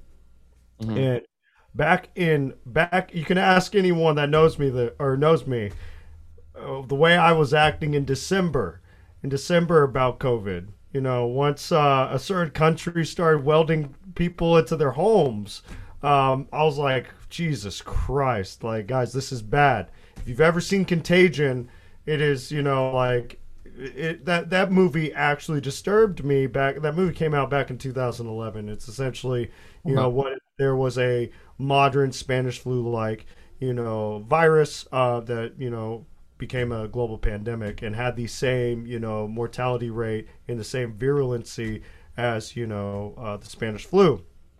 And, from the beginning, I was saying, hey, all countries need to lock down their borders. Nobody needs to be doing international travel. We need to start a mass testing, program in the United States. We need to start manufacturing all these things. Mm-hmm. And something that COVID showed is that the United States doesn't make a fucking thing anymore. And we essentially rely on a certain country for manufacturing these goods. And that's bad for national security. And so I think honestly, I think simply put, Trump lost because of COVID. I really do. Like, I think, whether it was my small survey or any surveys of, his handling of COVID, a majority of Americans wish he would have done more and done more sooner. And I don't think the mainstream media was fair because on one hand, as we both know at the beginning, they were calling him a racist and a xenophobe for, cutting off travel to countries, which these identitarians, as I call them, that's all they fucking care about. Yeah. And on the other hand, I mean, people don't look at these things from an objective viewpoint. It only makes sense to do that. If anyone studied, pandemics and epidemics throughout history, I mean, Look at cholera in London. That was horrible. Look at tuberculosis, typhus. Spanish flu is the most popular one. You know how many people, if Spanish flu happened today, you know how many people it would killed? I don't. Probably a lot. 150 million people. And this is not to discredit COVID. My mother got COVID in October, and actually in August, she was, hospitalized for, God, 44 days. There for a second, I was, faced with the mortality of my parents. And that's something that us as children will always have to go through. But I can't imagine, the 2 million, it's like 2.6 million worldwide that have had to say goodbye to their friends and family. And, hindsight is 2020. Of course, it's easy for me to sit here and say that we could have done more, which I know we both know we could have. But I think the system structurally is where the sickness lies. It's not profitable to store and house masks and ventilators and testing kits. It just, the profit motive just isn't there for these companies to do. And so I think something that does need to be fixed is, hey, pandemics and epidemics will happen. It's a guarantee. It's happened all throughout time, from the Justinian plague to COVID-19. Yeah. And it should be a part of, national security, because it destroys economies. It wrecks them.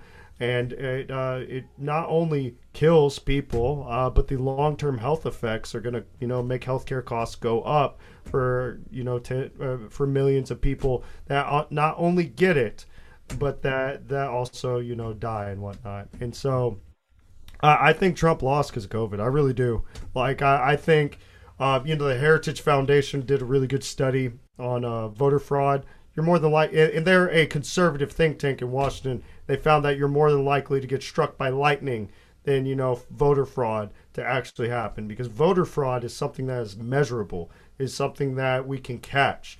And I think, when I talk to my dad is a right wing, Bill O'Reilly.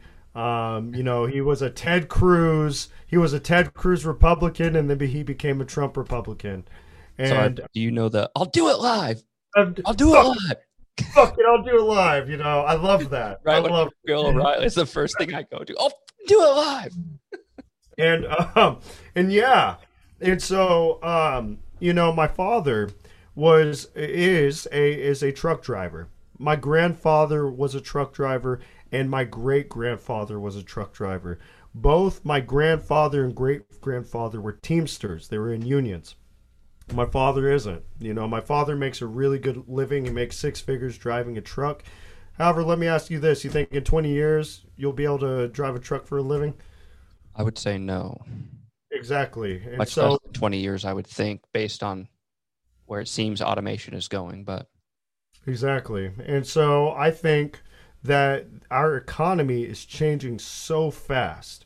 If you would have asked me if I could talk to a person in China, and actually have a one-on-one discussion with them, when I was a kid, that was something that I would have to go and do. Like, I would have to fly to China, and then we would have to sit and, have a whole production set up and do. If you told me that I had more computational power in a little black brick than pretty much the Challenger spaceship, I would have been, hey, you're smoking something. We are living in the future. We're living in a time of Bitcoin and NFTs. We're living in a time of electric vehicles, and the economy is changing. And most importantly, that is going to undermine the working class. I think there are actual policy solutions to address the material well-being, because do you know what the top 5-6 jobs in the United States are? The top 5 or 6 jobs in the U.S.? I mean, I assume they must be trade jobs, right? But I'm not sure which ones. Cashiers. Cashier, I believe, is the number one job and whatnot. And that is, let's be honest, we're seeing. Well, that's completely automated almost. Like, it's the closest one to being completely automated. Exactly. And then if you continue to go down, it's more, service, sector jobs that are going to be automated out of existence. I think number 5, 6 is a retail associate, and it's bad news. It's bad news because we're not doing anything to actually address it. Because if you ask me in 2016, if something that I learned about in college, which when I learned it in college, it was called unconditional basic income, but has now been popularized by Andrew Yang. What actually I would see in my lifetime, I wouldn't believe you. But the Overton window has shifted so much that, it is the most popular policy in, I think, modern American legislation. The direct payments, the stimulus checks are the most popular legislation, Mm-hmm. And hell, Donald Trump, I'll give him credit on this. Hell, he wanted $2,000 checks. Real $2,000 checks, not 600 plus 1,400. And there's that's the thing that I don't think a lot of liberals, leftists, whatever you want to call them, partisans, I think is the easiest way to describe them. Yeah. Give him credit on is that he had a really good political compass. He knew what the people wanted. He wanted to get us out of Afghanistan and Iraq, but unfortunately, he listened to the generals and the military-industrial complex to keep him in Syria, to keep him in Iraq and Afghanistan, when a majority of people don't want us over there. I don't want us over there because, our tax dollars are going, pivoted from that to where it could be actually, we could see something, materially here. Hell, I think the lower estimates of the war in Iraq and Afghanistan are as low as $100 billion and upward estimates of $3 trillion. And that alone, could pay for rebuilding our infrastructure. And I think people are starting to say, hey, they're starting to ask these questions. Why are we there? Because you've got fathers who were there in 2003 and their sons are going in the same route. And that's there's something wrong. And if we analyze this, that a lot of my research, unfortunately, is the two hegemonies in the world right now, the United States and China. And so, currently speaking, we are in what's called a Thucydides trap, where essentially, how does the ruling hegemony respond to the rising one? And what a lot of my contemporaries don't know is that, hey, China's economy is actually larger than ours when measured in PPP, purchasing parity power. And I don't know if you know what that is or if your listeners know what that is, but I'll explain it briefly. Mm-hmm. You have a basket of goods in a country. So let's say hamburgers, TVs, computers, etc. And you have the same basket of goods in, let's say, just the United States. If we compare the two, China has a larger purchasing power parity than the United States. And so, one, they already have, metrics larger than ours. And what does that mean to Americans that, have, been, I'm going to say, brainwashed into American exceptionalism? That America is the number one country in the world. When we rank, where do we rank on the Freedom Index? I think it's number 25. We rank, like I was saying earlier, number 11 in healthcare outcomes, and then number 1 in cost. We continue to rank in the bottom, quartiles in education and whatnot. And it's not that I'm over here, just saying this to disparage my country. I love my country. Uh-huh. I think it's the most patriotic thing to see what I can improve on in my country.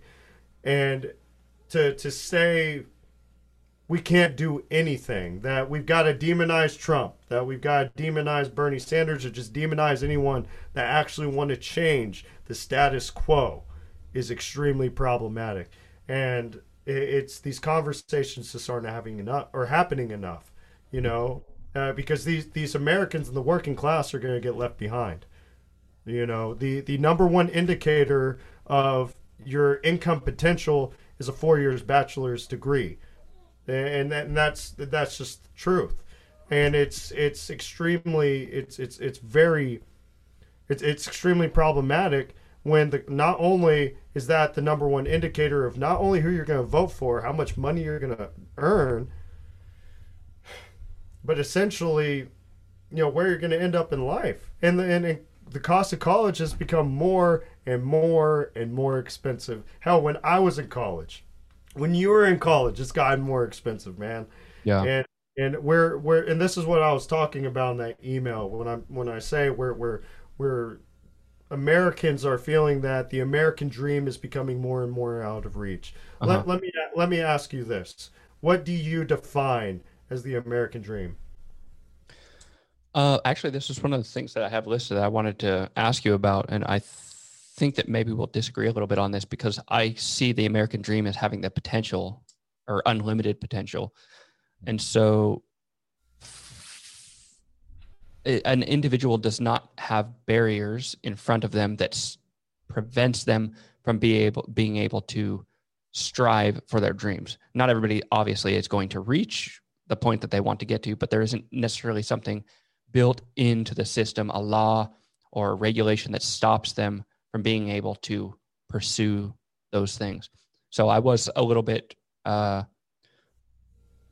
not necessarily surprised because I think I hear this a lot, but that the American dream is not what it's made out to be, which I think there's some truth to that, but that it can't necessarily be achieved. But it seems like most times that argument is made, it's kind of made through anecdotal assertions rather than looking at the summation of everybody and saying, okay, well, you can absolutely start at the bottom and you can end up being a billionaire. Mm-hmm. No, I think that's fair. However, I don't think that's yes, anecdotal. There are anecdotal stories of what people can and can't achieve, but the more that we put our system under a microscope, economic freedom, I think we rank 6 out of top 25 nations and whatnot. The number one indicator again is the education level that you achieve is going to be how much income potential that you have. What's sad is the majority of my friends that graduate college are not using their degree, whether they're STEM majors or whether they're the gender studies majors. I was just going to say, are they gender study majors? And so I think there's definitely we put this under a microscope. More and more Americans are becoming more and more desperate, whether they're in the working class or they're trying to work their way into the middle class. Education has become so expensive that it's become a poll tax to being a top income earner and whatnot. Why is education becoming more expensive? It's not like knowledge has gotten any better in the last 20 years. Well, I can give my opinion as to why, which I what's that? Tell me, I want to know. I mean, from my understanding, and sorry, I'm not going to cite anything when I go through this, but my understanding is that when education became a thing that was government funded, so it's like, oh, we're going to give you loans and able to go, then the cost of school shoots up because now you have government paying for school. You have all kinds of different methods that students are using to get funding to go to school. If that didn't exist and students were simply responsible for their own education, there's no possible chance that these schools would be able to charge the amount they charge because they would completely collapse because no one would be able to go. It's too expensive for an individual to pay. But if you're able to get these loans and the government sponsoring the loans, then it allows them to slowly boost the price over and over because you say, oh, well, we've got daddy paying for everything. Yeah. Yeah. No, tuition costs have increasingly gone to facilities, and I was one of the few that was able to take advantage of these new, $600 million facilities that these universities are building. And so it's essentially become an entertainment venue. How do we get, more alumni, back here to contribute dollars to our universities? And yeah, no, I think that we do need to address the government-backed loans. but not that's not only inflating it, but essentially these institutions that are building these lavish and luxurious, whether it's football stadiums, track stadiums, rec centers, all this other extraneous bullshit that does nothing to actually, go towards your education. And so, I mean, I've had this little tickle in the back of my throat now for the last day. Maybe I got COVID. I hope I don't. Hopefully not. I won't make any jokes about it. Man, if I do, I swear I'm gonna shoot you an email and be like, hey, you got to go get quarantined now. Might have come through the mic. Oh, yeah, exactly. But I mean, if we strictly talk about potential of becoming a billionaire, mm-hmm. and not addressing the basics, because I agree that yes, in the United States I have the potential to become a millionaire and a billionaire. That's great. That's awesome.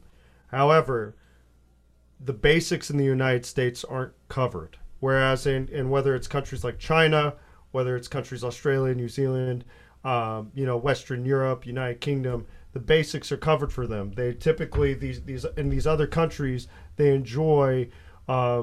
They have it's gross domestic happiness. It's this new metric that's been touted for the last 10 years, and how we're measuring how people are becoming more. That must be a poll, right?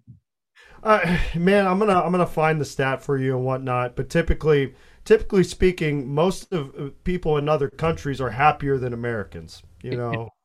Let me give my opinion on that really quick, because I went through some of these polls and I was like, man, this is astonishing. America sucks.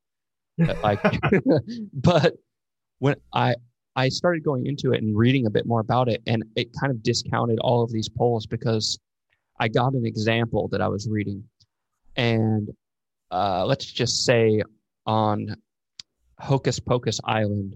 Okay, I'm just going to make up something, not to disparage anybody, but just made up island, whatever. They have an individual that they believe has magical powers. And that individual does their best to make sure that everybody's staying healthy. And for the most part, their community is healthy. No. So if you go to that community and you say, how is your health care? And they say, well, this witch doctor over here is keeping us healthy, and he does a magic spell whenever we get sick, and we usually get healthy. It's not very often that we die from the sickness until we're, of age or something like that. We die at old age. And so this community has a poll. Oh, well, 9 out of 10 are happy with their healthcare.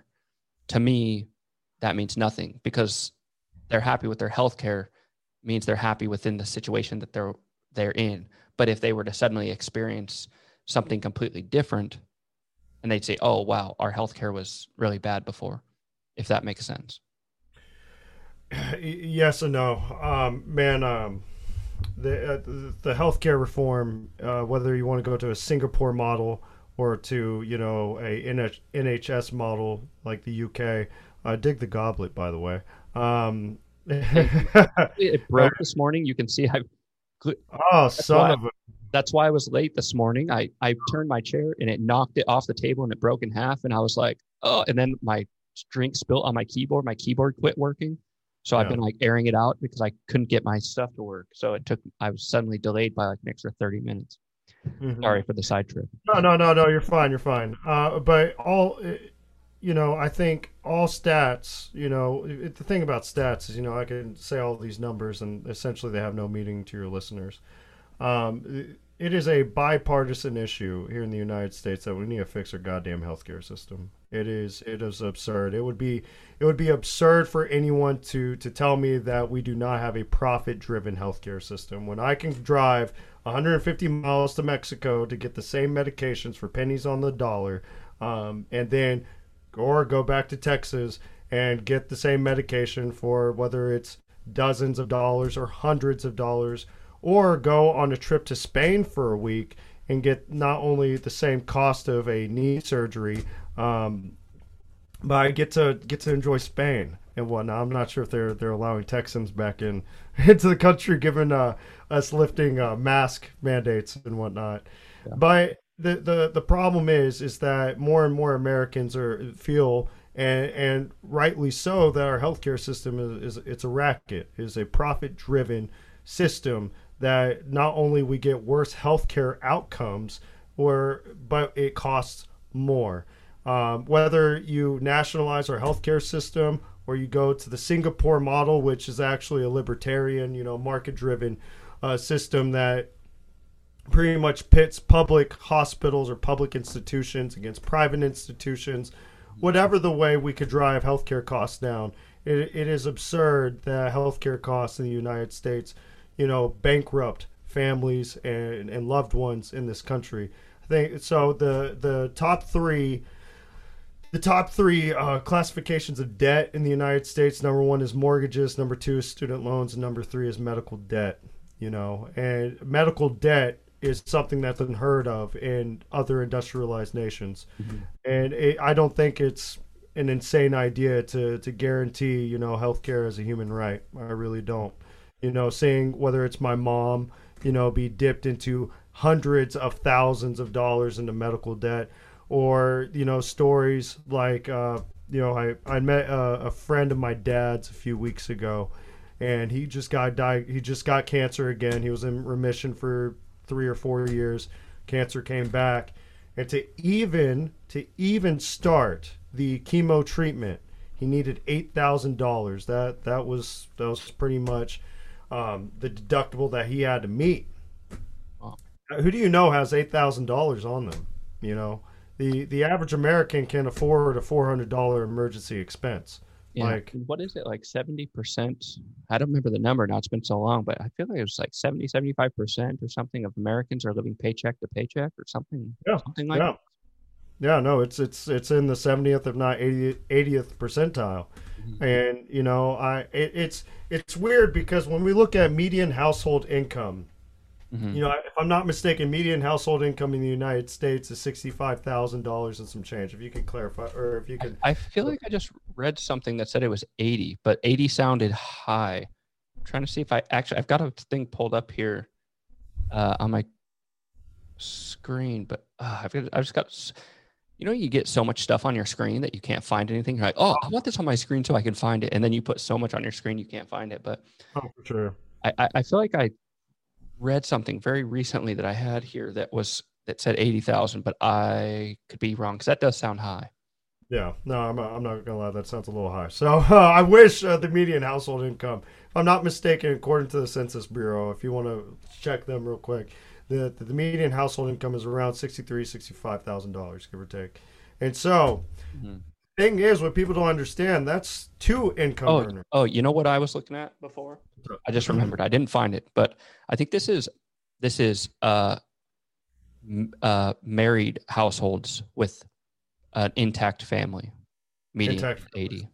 Gotcha. And so either way, that's insane. If we divide that in half, that means either one of them is earning 60 and the other's 20. If you want to play, or someone's earning 40 and 40, that's in the grand scheme of things, it's really not a lot of money. And so, you probably saw this stat that came out. Additional 8 million more Americans fell into poverty, during the height of the pandemic. And, man, that's bad news because we've got an employer-sponsored healthcare system that pretty much limits access to care if you don't have a job. Mm-hmm. And then, with Obamacare, if you don't have a job, well, hey, you can't pay those Obamacare premiums. Yeah. And so, go ahead. I was just saying, with the Obamacare, I definitely struggled when I was in college. Yeah. Sorry, my dog just went crazy. He hears Obamacare and he's like, "Oh God!" Crazy. No, I remember being in college just trying to think of, tax time's coming, and if I'm not enrolled, I have to pay a $500 penalty. So I think it first started, was it 200? Then next year was 500, or did it start at 500? I can't remember now, but I remember comparing it. Okay, yearly, I was sitting there breaking it down yearly. If I pay what I need to pay, what's going to be cheaper. So I ended up paying, I think 2 or 3 years just paying the penalty at the end, because I don't remember exactly, but when I did the math, it's like, I'm going to save money and just pay the penalty, because I just couldn't afford it. I was broke. I was barely, I was going to college and then working on the weekends when I could. I just had no money. I couldn't spare an extra $200+ a month to pay for insurance that, in my opinion, I felt like I didn't need, because, I'm relatively healthy and I didn't expect any accidents to happen, which I'm sure most of us don't expect accidents to happen, which is, short-sighted, but I just couldn't afford it. No, the structure of our healthcare system here not only reinforces, the rising cost. Well, when people, they want to talk about, our emergency rooms being full and whatnot, if we essentially not only open access to Americans to having healthcare, it would shift the supply from, having overrun emergency rooms to where they would actually be able to see a physician and address these problems before they're irreversible. I think one of the top reasons cited for people not going to see a doctor is the cost. And that's in my opinion, that's immoral. That's that it is an alien and foreign idea for anyone in the United Kingdom or in Canada or in any other first world industrialized nation that has a nationalized or a single payer healthcare system. They don't, they're like, what do you mean that if you're sick, you're going to go to the doctor, and so, and that's extremely problematic, because again, that pretty much, if I don't go to a doctor and address, say a lump, and I know this is straw man, but just for example, for all I know, that could be a malignant tumor or, or something that in the back of my mind, I'm just going to be worrying about. Yeah. Well, instead of me addressing it right then and there, it would have been cheaper than getting, a 300, 400, 500,000 or, top, $1 million bill for cancer treatment in the United States.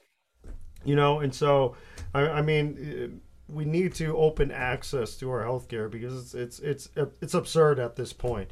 I think insulin in the United States is like $300 for a pack. In Canada, it's like $20. I mean, I have friends and family. I know this is anecdotal.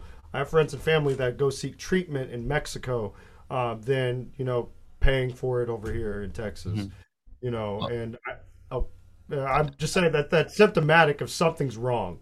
Yeah, absolutely. And I was actually trying to do the math on like what would be cheaper, because living here, I had I've had like knee problems and hip problems, and I've had to go do MRIs. Yeah. And it costs me about $200. Okay. And I was doing the math. Like if I did this in the States, this is $2,500 to $3,000 to get this done. It'd be cheaper for me to get a flight and fly here and then get it done and fly back than it would have been for me to get it done in the US. But the difference is the amount of wait time. So like I don't remember how long, but it was like a 3-month period, of 3-4 month wait period, which for some people, it's like, okay, I get both arguments. On one side, you're saying, well, I would rather wait for 3 months and not get bankrupt than get it right away. But then on the other hand, if it's a more serious issue and I have to wait for 3-4 months or longer, maybe, my life is on the line and I just can't get in because it's so packed. Yeah. But I definitely agree that there's an issue when I can go here and I can get something done for $200 that cost me thousands in the U.S. It's definitely an issue. It's funny. I just got an MRI on this. What was today? Today is Friday here, Saturday for you, or is it the opposite now? Is it? I'm on Saturday. Yeah. Okay. Yeah.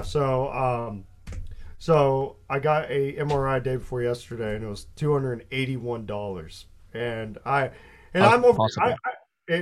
I have good insurance. I have Blue Cross Blue Shield, and I'm sitting there, and I was like, hey, or they pretty much get you registered and whatnot.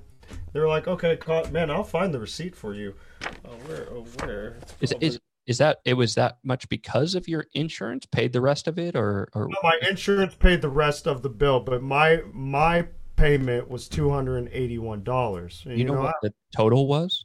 I'm gonna find that out if anything, because I was like, what the fuck, $281? Like I thought it was gonna be like $100, you know. Oh, Um, okay. Well, yeah, when I was in the States last time, I was having some knee problems, and I was talking to them, and the quote that the doctor gave me while I was sitting there, he said it's going to be around 2,500 to 3,000, and oh I was just shit, shocked, man. and so I just didn't get anything done, and I came back to I believe it. I I came believe it. back here, and I just did it for $200, and I was thinking, wow, I just I saved believe myself it. thousands. I'm being serious. I believe it. No, I'm thankful that I have good private healthcare insurance, you know. But the fact of the matter is, you know, we have so many uninsured and underinsured people in our country that is creating a bloat on our healthcare system to where you know, they don't address these early stage issues. They become horrible problems for them that bankrupt them to where, I mean, you have families that instead of them seeking chemo, they choose to commit suicide.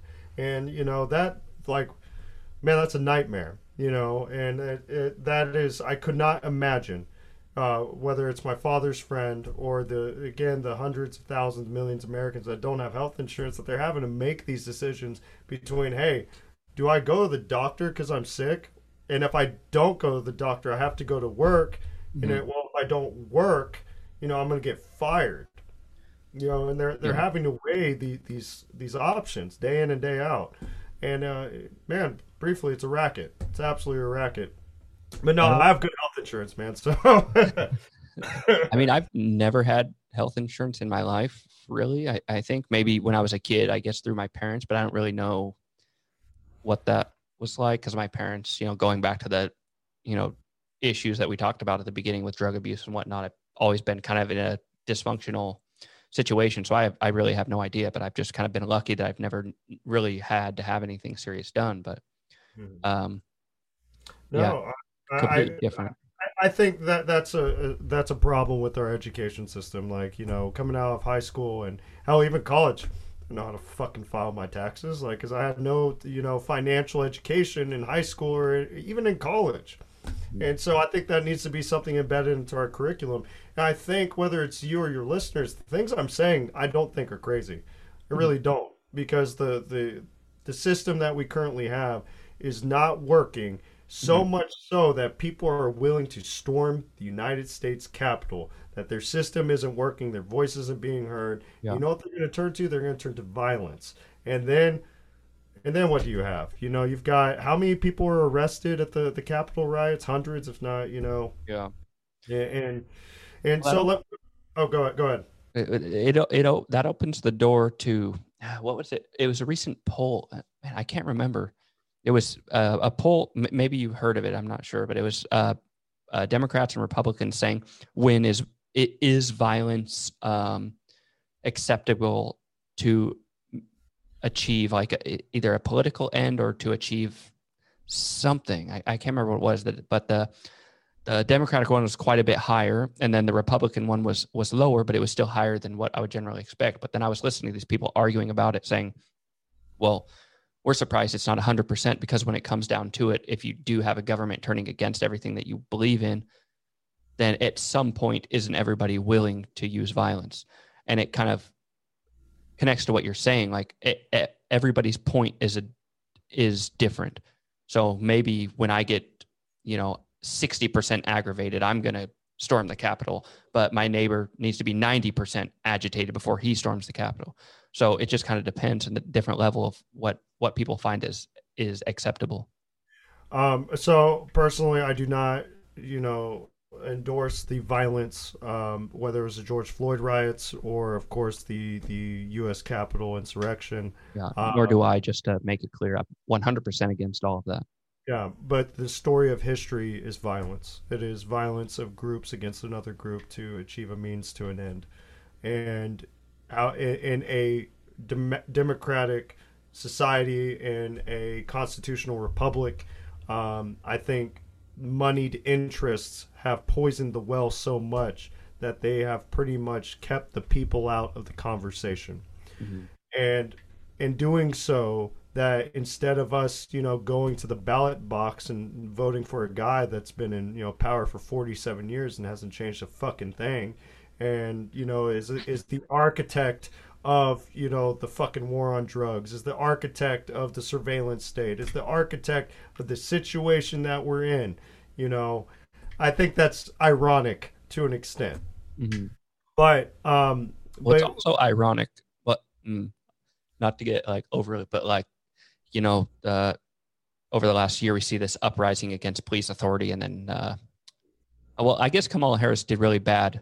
She got like less than 1%, but then being selected for the vice presidency. And then suddenly everybody's jumping on board as her amazing, powerful black woman. But like a week earlier, everybody's going off against police authority and racism built into the system. But she's, with her history, and I just found it very interesting. It is ironic. I mean, she has no mandate. She dropped out before Iowa. She got 0.1% of the Democratic vote. What mandate does Kamala Harris have? Mm-hmm. However, I understand that, Joe Biden and Harris were elected, and so, I'm going to respect that she's in the vice presidency role. However, her history is a dark history, and for mm-hmm. people to not, acknowledge that, are partisans. They don't want, and I don't mean that to be disparaging. It's the truth. If they don't want to listen to the facts about her history, or Joe Biden's history, or Trump's history, or any of their history, mm-hmm. they are not motivated by objective reality, that they only want to stay in their ecosystem and their bubble. Yeah. And that is a component of the problem that we are currently seeing. And so with Joe Biden in particular, this unity candidate that he claims to be and whatnot. I honestly, he's bringing us together, man. Honestly, so I seriously do believe that the social cohesion, the social fabric of the United States is held on by a thread, or threads. I'll be generous. But it is become a worse and worse situation, to where we there are alternative facts was not a in the common nomenclature 20 years ago. Those were called lies. Right? Fake news was called fucking lies. And so it's when people hear me say this, like, they're like, wait a minute, like, you must be a Republican. God, no. I'm over here talking to you about, single-payer healthcare systems, right? Oh. Yeah, I'm over here talking to you about raising taxes on the wealthy and our top income earners to, increase their tax burden, which is lowered, for the last 40 years. And so I honestly think that I believe in 2022, Joe Biden's going to essentially, he's going to be a lame duck president by 2022. The Republicans are going to win the House back, and they're going to win the Senate back. You know why? Because they didn't raise the minimum wage when they promised to. They didn't deliver on the $2,000 checks. Hey, we're going to renege on that. We meant $1,400 because $1,400 plus $600 is $2,000. Yeah, we're sorry, guys. We couldn't get Joe Manchin on board, or Kristen Sinema. And it's absurd. Imagine. I don't think anyone I don't think any common person gives a fuck about bipartisanship. They care about good policies. Mm-hmm. And I think there is a distinction, because I think partisans only toe the establishment line. They go along to get along. Mm-hmm. Whereas policies that people actually want, they want the minimum wage raise. They want, a better healthcare system. They want better representation in Congress and in our political system. They want to, at the very least, have the opportunity to pursue happiness. Yeah. And in the last 30, 40 years, I think that is, essentially why deaths of despair are rising, because people don't. They don't feel that, yes, we have economic mobility, but it feels, and, the statistics are showing that window is closing. Mm-hmm. And so 2024, Joe Biden loses. I don't. He's barely talked about rerunning. I don't think he's going to rerun, but I think a Democratic president would lose, because they're just not meeting. They're just not meeting anything that they said. They've already lied about raising the minimum wage and the $2,000 stimulus check. And so, if you're going to listen to the Senate parliamentarian versus the duly elected president and vice president of rules and whatnot, Mhm. I don't know what to tell you, man. Well, I think it's interesting. Like you're talking about people care about the policy. I think that's true. And like if you were to go, I don't know if you've done this, but you look online and you watch videos. And of course, these videos can be fixed to only show the ones that they want to show. But you see individuals like on college campuses and they say, "Hey, what do you think about this policy?" And they're like, "Oh, this one's good, that one's bad, this one's good, that one's bad." And they're like, "Oh, well, do you know whose policy is whose?" And you'll have these staunch like left wing or right wing people that Yeah. support the opposite policy, but they don't know who said it.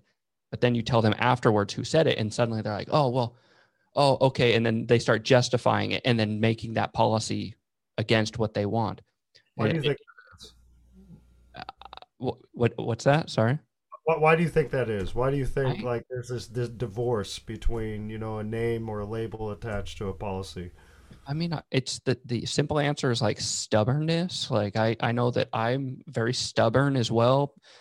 As I get older, I'm less and less stubborn. I think I'm more open to new ideas and willing to look at information, look at data to see where my faults are. Like having an interest in learning, but more so, I have an interest in not looking stupid.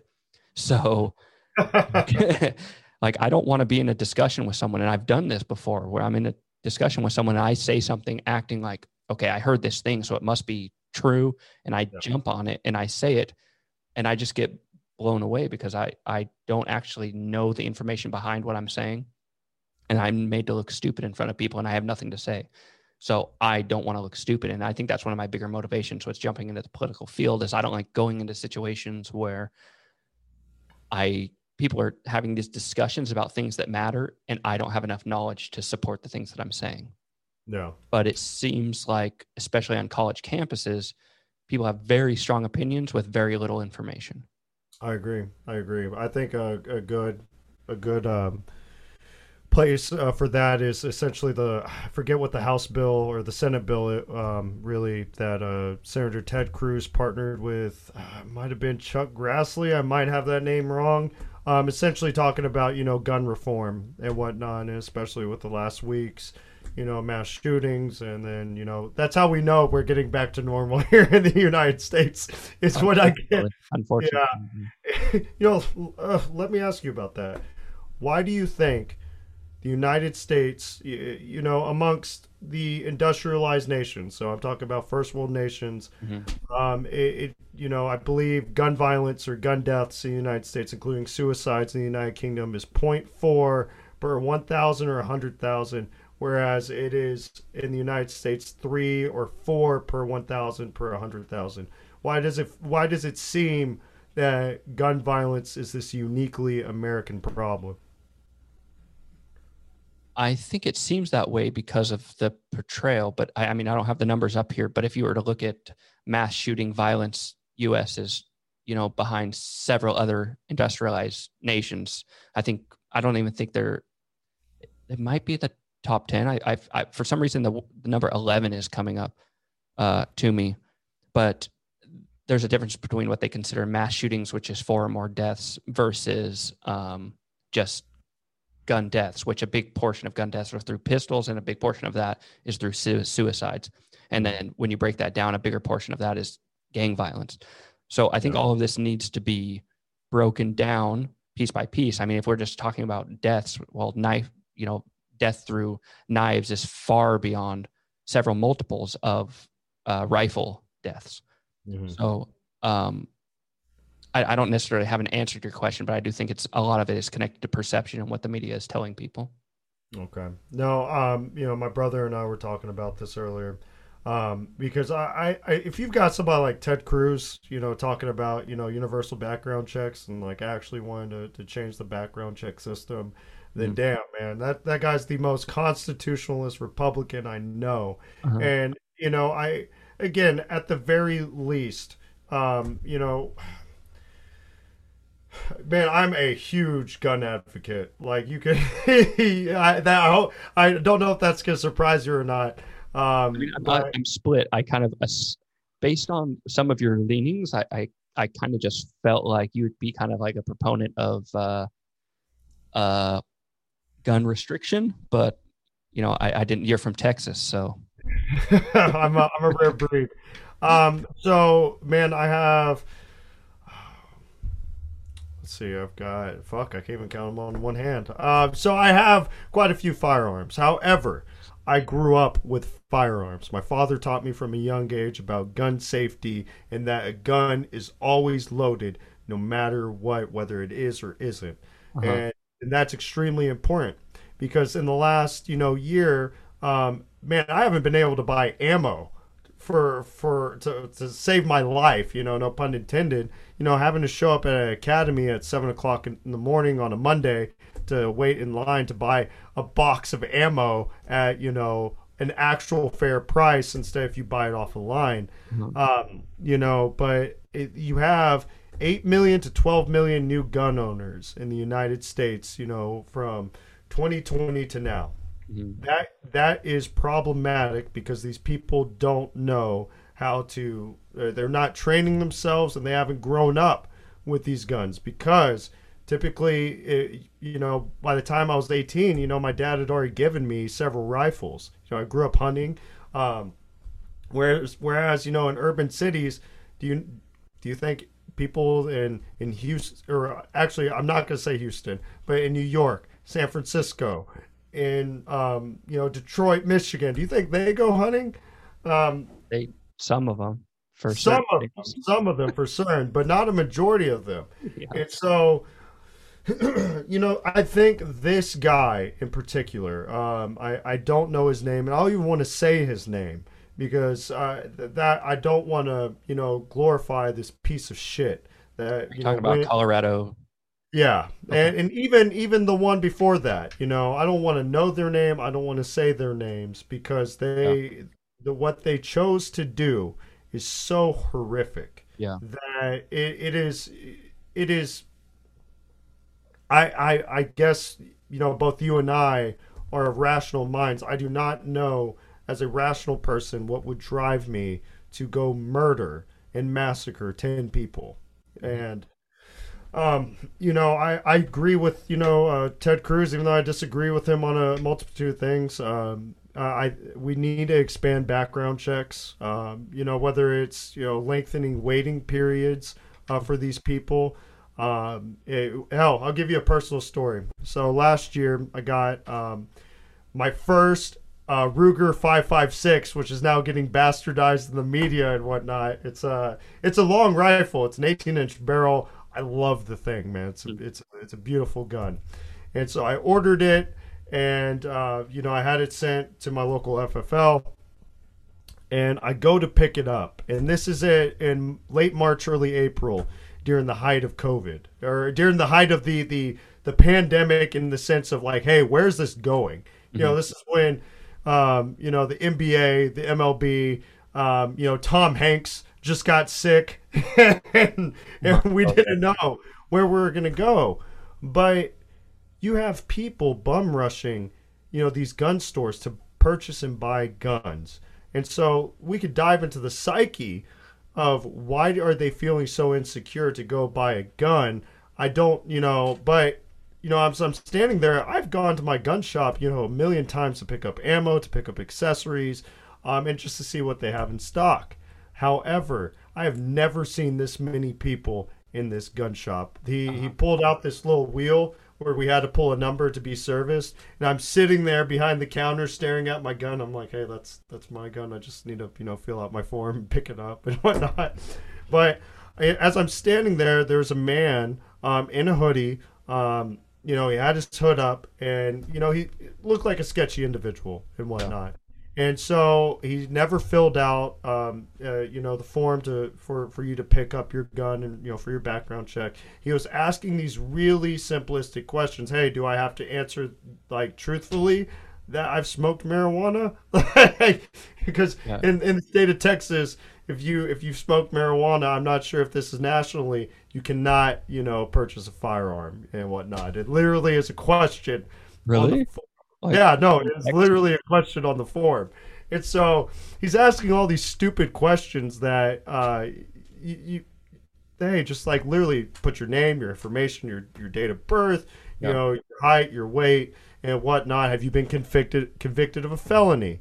And even if you have been convicted of a felony by you even attempting to pick up that piece of paper, that is a felony, or pick up that gun, that is a felony. Trying to purchase that weapon. Uh-huh. And so this guy was, asking all these dumb questions. I'm getting annoyed. Everyone in the shop is getting annoyed. And the guy just dips. He just dips out. Uh-huh. And so I'm like, oh, hey, I get to, get my gun faster. And about 15, 20 minutes goes by. I put in my information, get the, green light to proceed. Checks me out. And as I'm walking out, this guy is surrounded by 6 ATF agents, pretty much like, hey, I could overhear them like, hey, buddy, why are you even trying to pick up this gun? You're a felon. So in that instance, that is a case of our background system or background check system working. Yeah. However, there are loopholes in our background check system that, like people who have a propensity for violence, like this last guy, should not have been able to get a gun, you know. And I don't think that's a slippery slope. I think if you have a history of violent behavior, you don't need to own a gun. You need to go to therapy, and you need to have access to better mental health services. I don't think that's a crazy outlandish idea. You've got Ted Cruz pushing that, and so it's in my purview. I don't think that's an infringement on our Second Amendment. We want to make sure the right people have access to these guns because, I mean, I love guns. I love gun culture. I a lot of friends and family that hey, we like going shooting. We like, I just purchased an HK VP9L. I call it my Wick stick, and I wanted to go show my dad and whatnot because I mean he probably has, he's a big CZ guy, big Winchester guy, and he's never seen an HK, an Austrian pistol, and it's definitely a little foreign for him. But I mean, at the very least, do you agree with Senator Ted Cruz on us expanding background checks? Do you think we should go to a licensing model like the Swedes do? It might be the Swedes or they're in Switzerland. What do you think we should do? Because this is a recurring issue, time and time again. Give me 1 second. I'm gonna answer that. Wait, Gotcha. 1 second. Sorry, 1 second. You gotta look at my actual background, which has a dog Hey, cage and an exercise ball. it's all good, man. It's all good. I hope you like my portrait and whatnot.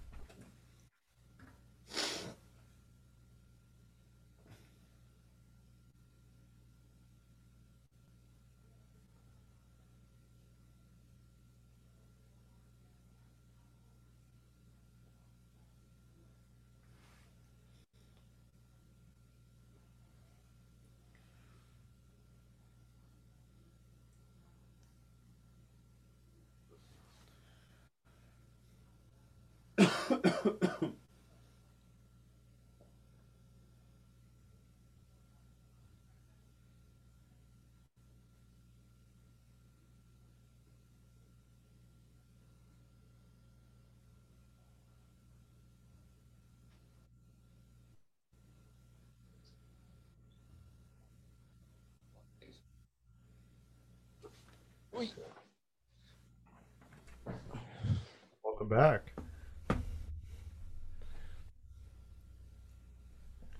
Welcome Sorry. back. It's all good, buddy. All right. So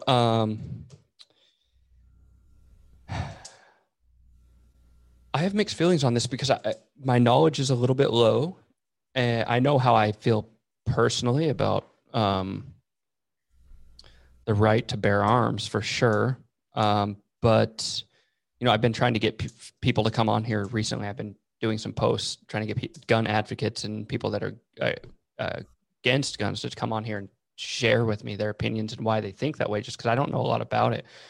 Even though I've, in my past, there's always kind of been guns around, and my brother's a big advocate. He's got a safe full of guns. I just don't know a lot about it. And so for me, there's a part of me that doesn't understand the argument about, like a government registry. Mm-hmm. There's people saying they do not want the government to know what guns they have. They don't want a registry of all the weapons in the United States, which I don't necessarily understand the argument. And I'm sure that there's reasons for why they believe that or why they feel that way, but I just don't know what they are because I haven't been able to go in depth about it to understand it. Oh yeah, I think that when we talk about registry, they worry about the surveillance state more than anything. That they're going to come knocking on our doors. It is like anything we've talked about is a nuanced issue.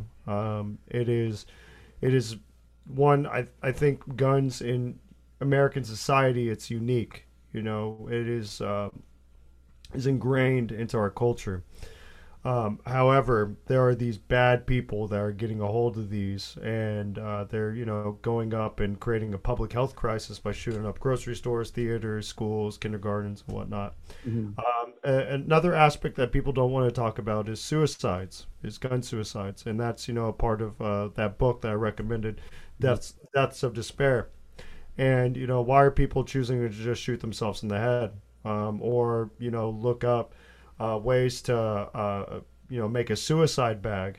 But gun suicides in the United States has been continuing on the rise for the last 20 years. Mm-hmm. And I honestly think that I not only think, I believe, I really do believe, if we address the economic situations of these desperate people, I'm talking about the people that are committing suicide. I'm not talking about the mass shooters. I think that is ideologically driven. And my brother said something to me earlier. There are some men or men and women that want to watch the world burn, that there's something wrong with them.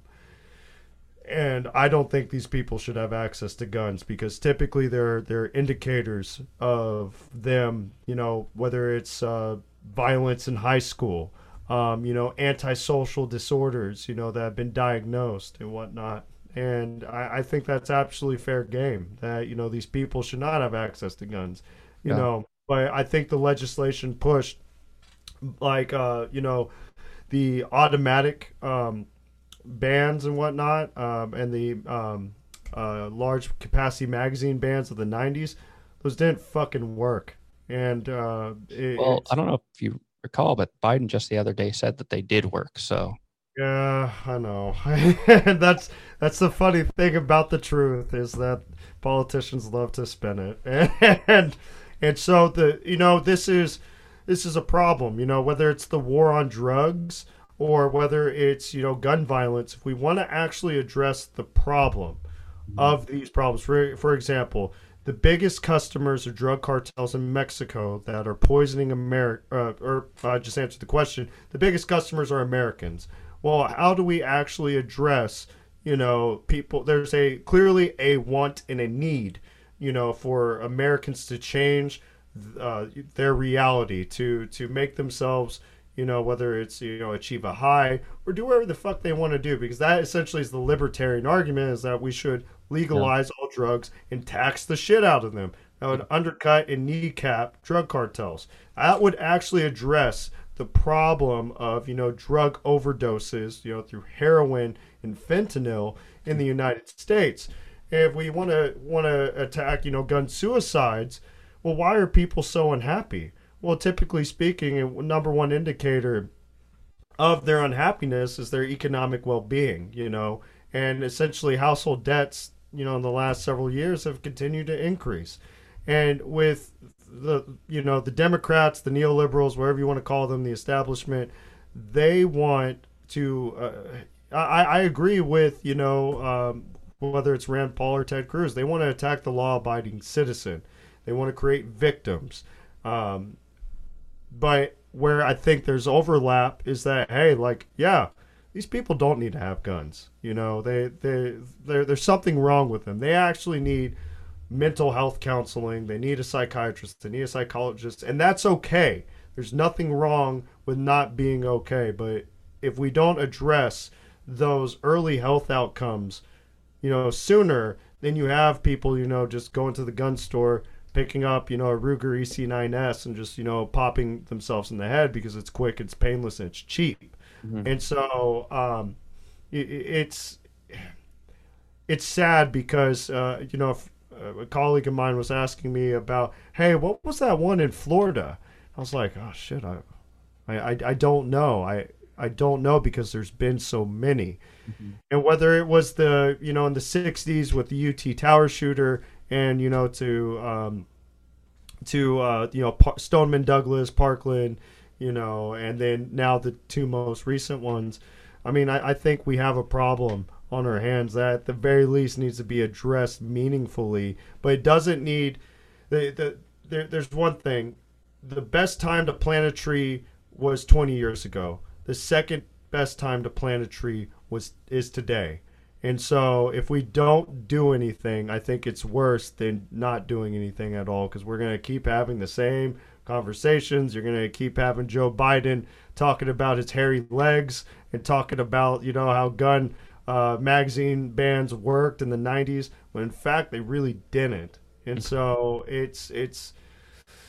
that legislation pretty much, you know, limited access to actual gun, you know, pretty much law-abiding Americans. That didn't address any gun violence issues because, you know, as we both know, you know, in Chicago and Detroit, Michigan, and, you know, these inner cities and urban centers, they have, you know, gang violence, death rates nearly on par with WADAs and in Afghanistan.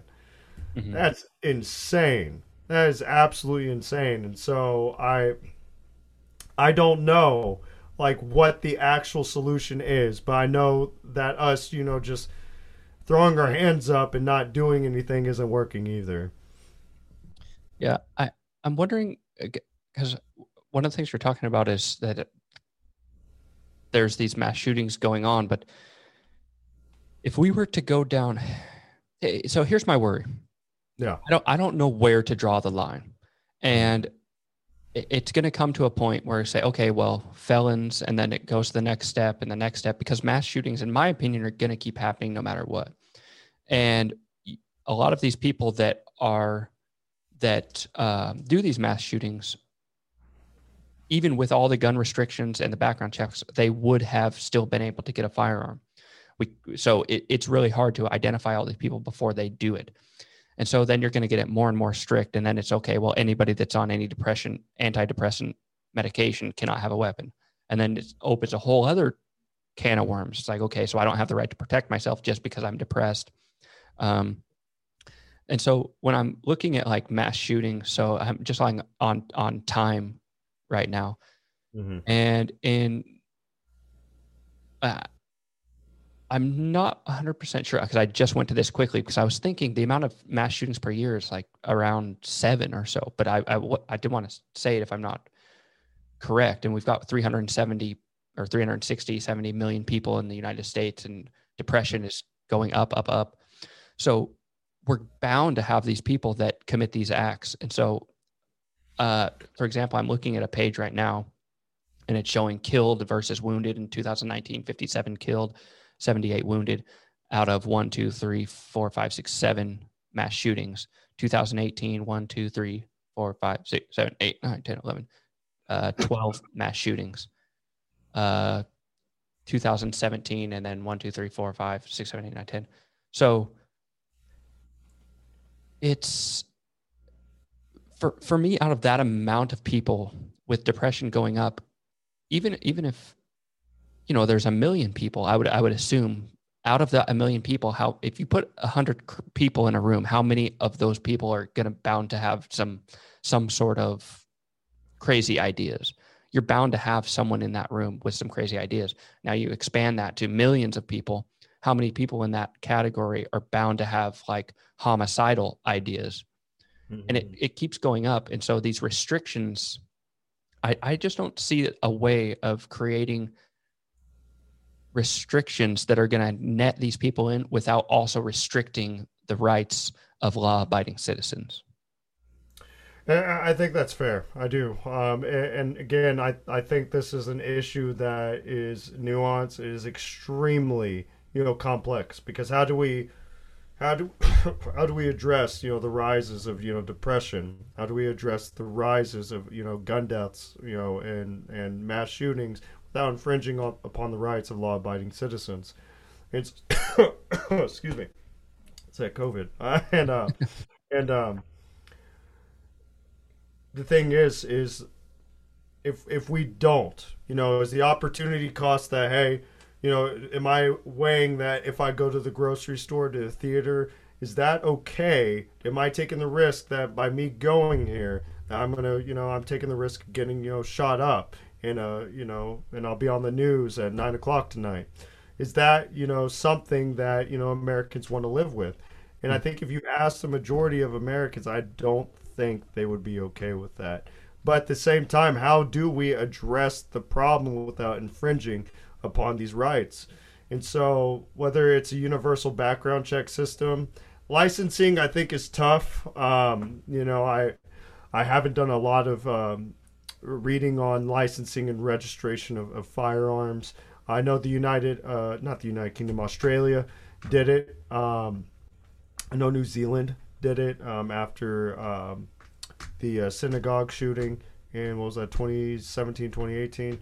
And it's a mixed bag. It really is, because I don't want to create victims, but at the same time, I don't want to, allow these psychopaths and, people that, honestly, this is something I was going to say. I believe in the death penalty as a principled measure in the sense that it should be only utilized for mass killers, that they have done something so horrific that the state has no choice but to ensure that. How do you rehabilitate someone that has killed 10 people in a grocery store? How do you rehabilitate someone who killed 8 women, in massage parlors? How do you rehabilitate someone that killed kids in a kindergarten?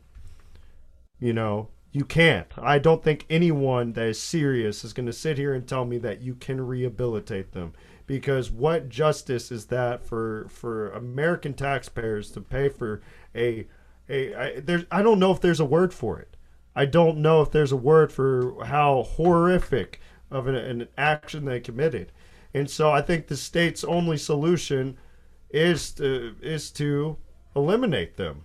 It is to actually see justice for the families and the loved ones that have suffered, the losses of their friends and families. And I think that's where I differ with a lot of my contemporaries. I know the death penalty gets things wrong in terms of, whether it's in nonviolent crimes or violent crimes or people that have been accused. I'm not talking about that. I don't want anybody to misrepresent what I'm saying. Mm-hmm. I believe the death penalty should only be used for mass murderers, because of what they did is so horrible. It's so black and white. I can't take anyone serious that is saying that they could be rehabilitated. And I think that's where I differ with a lot of my contemporaries. I think it depends on who you're talking to and in what facet you're talking to them as well, because the first thing that you say the first thing where my mind goes when you say that is, I agree with you. But then I start thinking back, like in my history and my experiences in the past, and I think of, okay, how about religiously?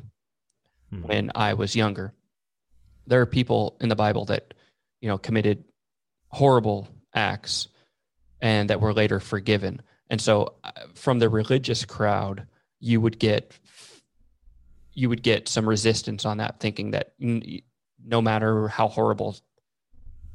what someone does, no matter how horrible it is, they're still capable of being forgiven. And so, strictly from a religious standpoint, I think they would argue that this person deserves to continue their life and work towards gaining forgiveness, whether it's a possibility in other people's mind or not. So I think that would be one area of resistance that you would get. For me personally, I would say, yeah, they deserve to die. But I do have that part of me in the past where I did have that strong religious connection that just feels like it's not our place to kill anybody. Yeah. But I agree with you though. So, this is kind of part of my like evolving mind where I'm adapting and changing my perspectives because I'm clearly not set in my ways on certain issues. But, as you just said, anyone that doesn't think that way, you couldn't really take seriously. I don't want you to not be able to take me seriously, but I do have a conflict. and I don't want my words to be misconstrued.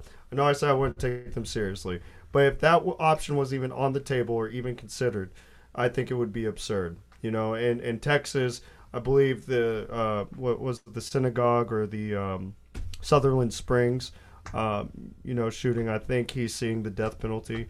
And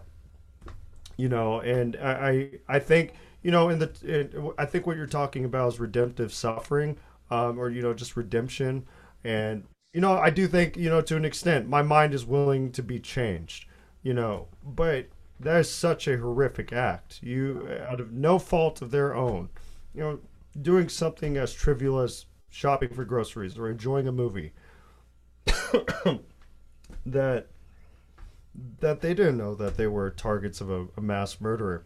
And legislatively speaking, it is such a hard issue to legislate because on one hand, it would be hard for me to sit here and say that all would it actually fix the problem.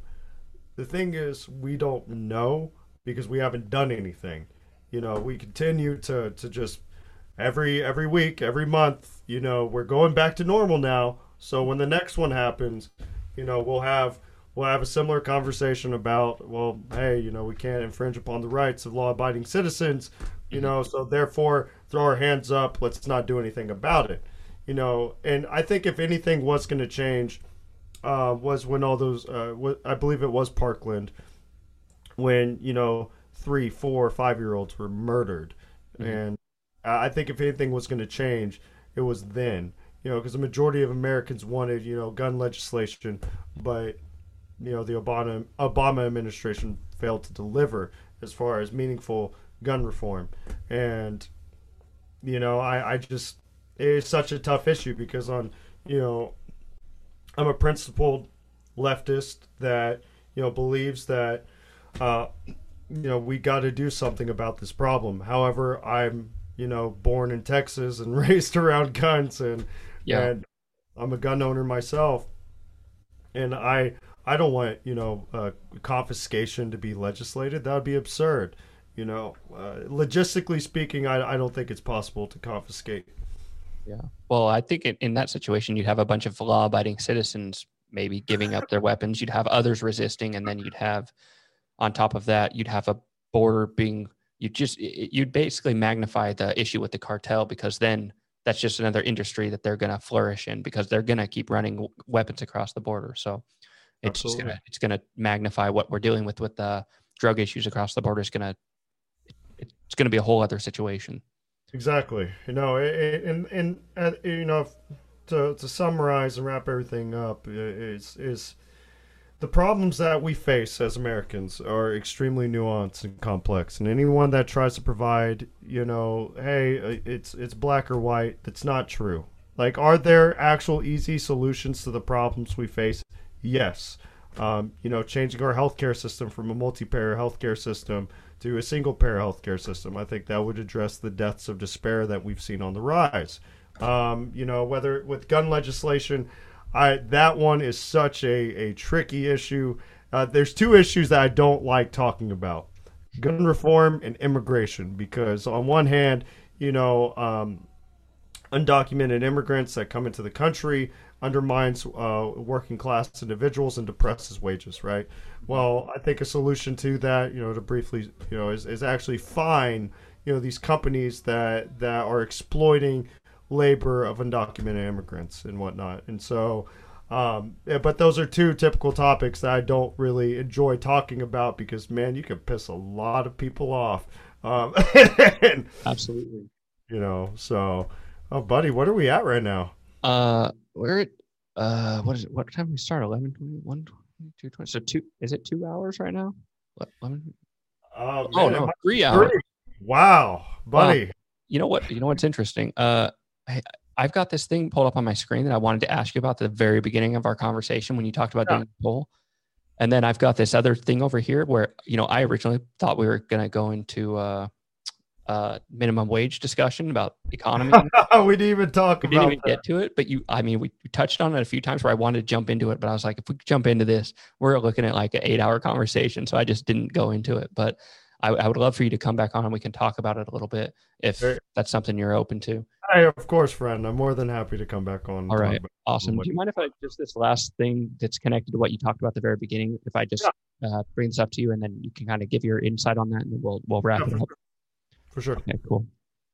So kind of at the beginning, you were talking about how you went from left to right, and you were talking about you did that poll about what people are most concerned about. Are you familiar with the Echelon poll that was No, done? go I ahead, think fill it me in. was a few weeks ago.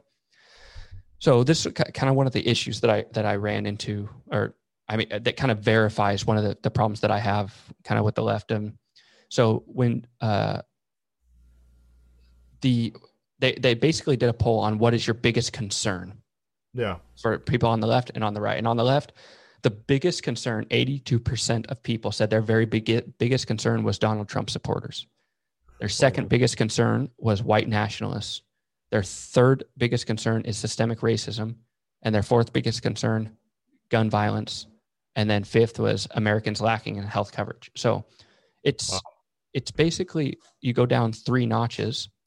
The first 3 biggest concerns with the left is, sorry, my girlfriend wanted to see who I was talking about. I'm talking to. This is one of the biggest problems. It seems like the left is worried about people to where the right is more worried about ideas. So let me go over the same thing on the right. Their number one concern, 81%, is illegal immigration. 79% is lack of support for the police. Third, 77% is high taxes. And then fourth, 75 liberal bias in mainstream media. Mm-hmm. It just kind of goes down. You don't see anything on the right that is, and I think that's one of the problems with censorship that we talked about earlier, is that on the left, their biggest concerns are these horrible Trump supporters, white nationalists, and systemic racism, and they want to cut it out of society, which then classifies this huge group of people, 70 million people or whatnot, that voted for Trump, within this category of people that are horrible, because as you can see, the Trump supporters are the number one concern.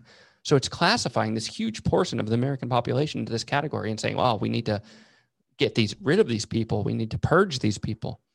But on the right, it's about issues about immigration, support for police, and taxes. Yeah. So that kind of goes into one of my bigger things that's been building over the years. It's the left is concerned about people and censoring them, to where the right seems more concerned with policy. Yeah, no, and so this is something Thomas Frank's "What's the Matter with Kansas?" I encourage you and your listeners to read. Is it talks about what's happened in the United States of America. Essentially, how did people go from actually caring about the material well-being of people to what is as we described, the culture war. And so essentially with immigration, or with Donald Trump supporters, or with immigration, it's tough because it's both a culture war issue and an economic issue, in fact. And so it's one of those that I'll put into the middle category of, a blended issue. With Donald Trump supporters, white supremacists, things like that, like, yes, of course, those are concerns, but those don't address the actual material well-being of people. And so I think that's where I differ from, people who responded to that poll. If you asked me, what the biggest concern is that is facing the United States right now is essentially economic concerns. It is essentially wealth inequality in the United States, where CEOs in the 1970s were making only 30 times more than their lowest paid worker, and now they're making hundreds to thousands of times more than their lowest paid worker, currently. And so why have wages stayed stagnant in the last 30, 40 years? And so these actually address what is going on. And I think power structures in particular in the establishment don't want us to talk about these, because you know what that does? That affects their bottom line and affects their bottom dollar, because if they could keep robbing us from the back door, then they'll keep doing it. I mean, perfect example was essentially after the January 6th insurrection, was essentially you've got companies like Coca-Cola, you've got Comcast, they're pulling all of their lobbying from Republicans. They're like, hey, we're not going to associate ourselves with Republicans. Mm-hmm. And Mitch McConnell pretty much gathered up all the Republican caucus. It was like, hey, motherfuckers, we got to fix this, we got to denounce this, yada yada yada, because we are losing money, and until things actually affect people's bottom dollars and affects them monetarily, that's when they're going to actually address things. And so to touch on this on the left, it almost sounds like, I mean, in both ways, there's liberal bias in the media on the right, like as a concern, and then on the left, Donald Trump supporters, white supremacists. What was number 3? For which side? People would. It was Donald Trump supporters at 82%, white nationalism at 79%, systemic racism at 77%, then gun violence 76%, and Americans lacking health coverage was 75%. Well, at least I guess a few of them made it up there. Yeah, I'm glad. Wow, thank God. And so, it's like, how did values and culture co-opt our economic well-being, our basics being met? And that's kind of what the book talks about. But it's because we see it on both sides. This a good example was the nomination to the Office of Management and Budget, Neera Tanden. She is an enemy of the people. She wants essentially not pay workers a living wage. She wants to not actually do things that would address their economic well-being. She wants to go into Syria and take oil to pay, for social welfare programs here in the United States. Not something an actual progressive or an actual principled person would want, right? And so I think essentially we've been co-opted by a bunch of what's the term? Regulatory capture. And to where essentially you have people that come from the private industry that go work in public industry to change the rules to benefit, corporations and whatnot, to where, you saw it all last summer. Hey, the Black Lives Matter movement, which, I do support, but I don't support, companies coming out and making sure to let it be known that, hey, they they're all for, diversity and equity.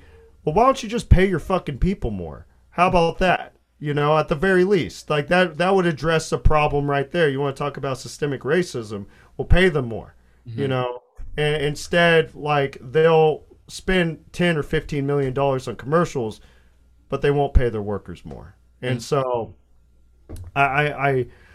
it's problematic. There's a really good poll. I love polls over here. Done by Gallup, and it's trust in the United States.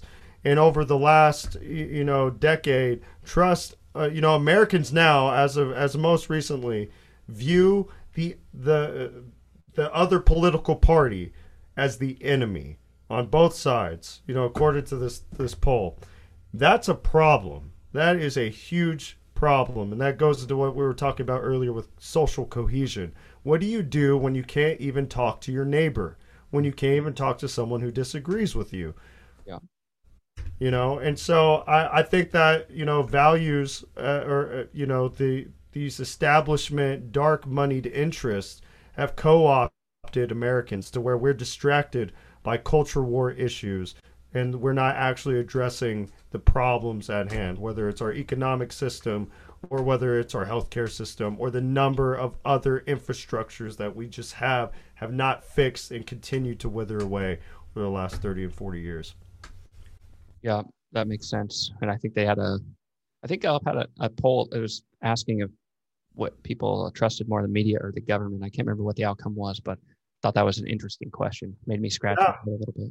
No, you're right. In that poll, it's a part of it. The trust in governments has declined, because we could continue to be let down by these, career politicians that go in, bright-eyed and blue-eyed. But I think this is an interesting stat. I don't have the number, but I know anyone that goes into Congress or goes into the Senate, they come out rich as hell, man.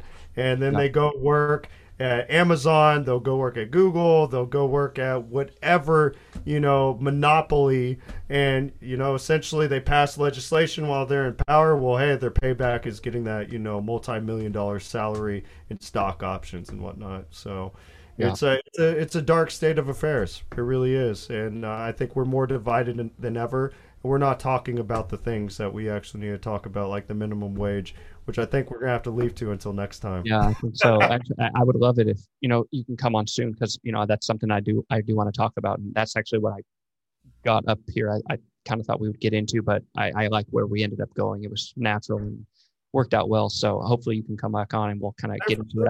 I think we'll have more disagreements in that area based on some of the into windows you've given. I think we'll have some disagreements there, but I think it'll be interesting to talk about. And I think you'll know a lot more about it than I will. And I'll just kind of give the stuff my perception and see what you have to say about it. Hey, of course, I can't wait until next time. We got to definitely, we got to get this scheduled soon and whatnot. So we'll talk about that after the show. So for sure. Yeah. I look forward to it. Is there any shout out, any information you want to give on how people can contact with you or find you? Hey, yeah, for sure. You can follow me on Spotify or wherever you get podcasts on at Undone Podcast. Follow me on Instagram at William_Undone, or you can shoot me an email at undonepodcast@gmail.com. All right, excellent. Well, thank you very much. I really appreciate you coming on. And this has been Systemically Distorted Communication. If you have any problems with anything that you've heard here, a little bit of controversial stuff, go ahead and send me or William a message. For me, it's systemicdcommunication@gmail.com. And until next time, thanks for tuning in. Of course. Hey, y'all take it easy. Have a good night.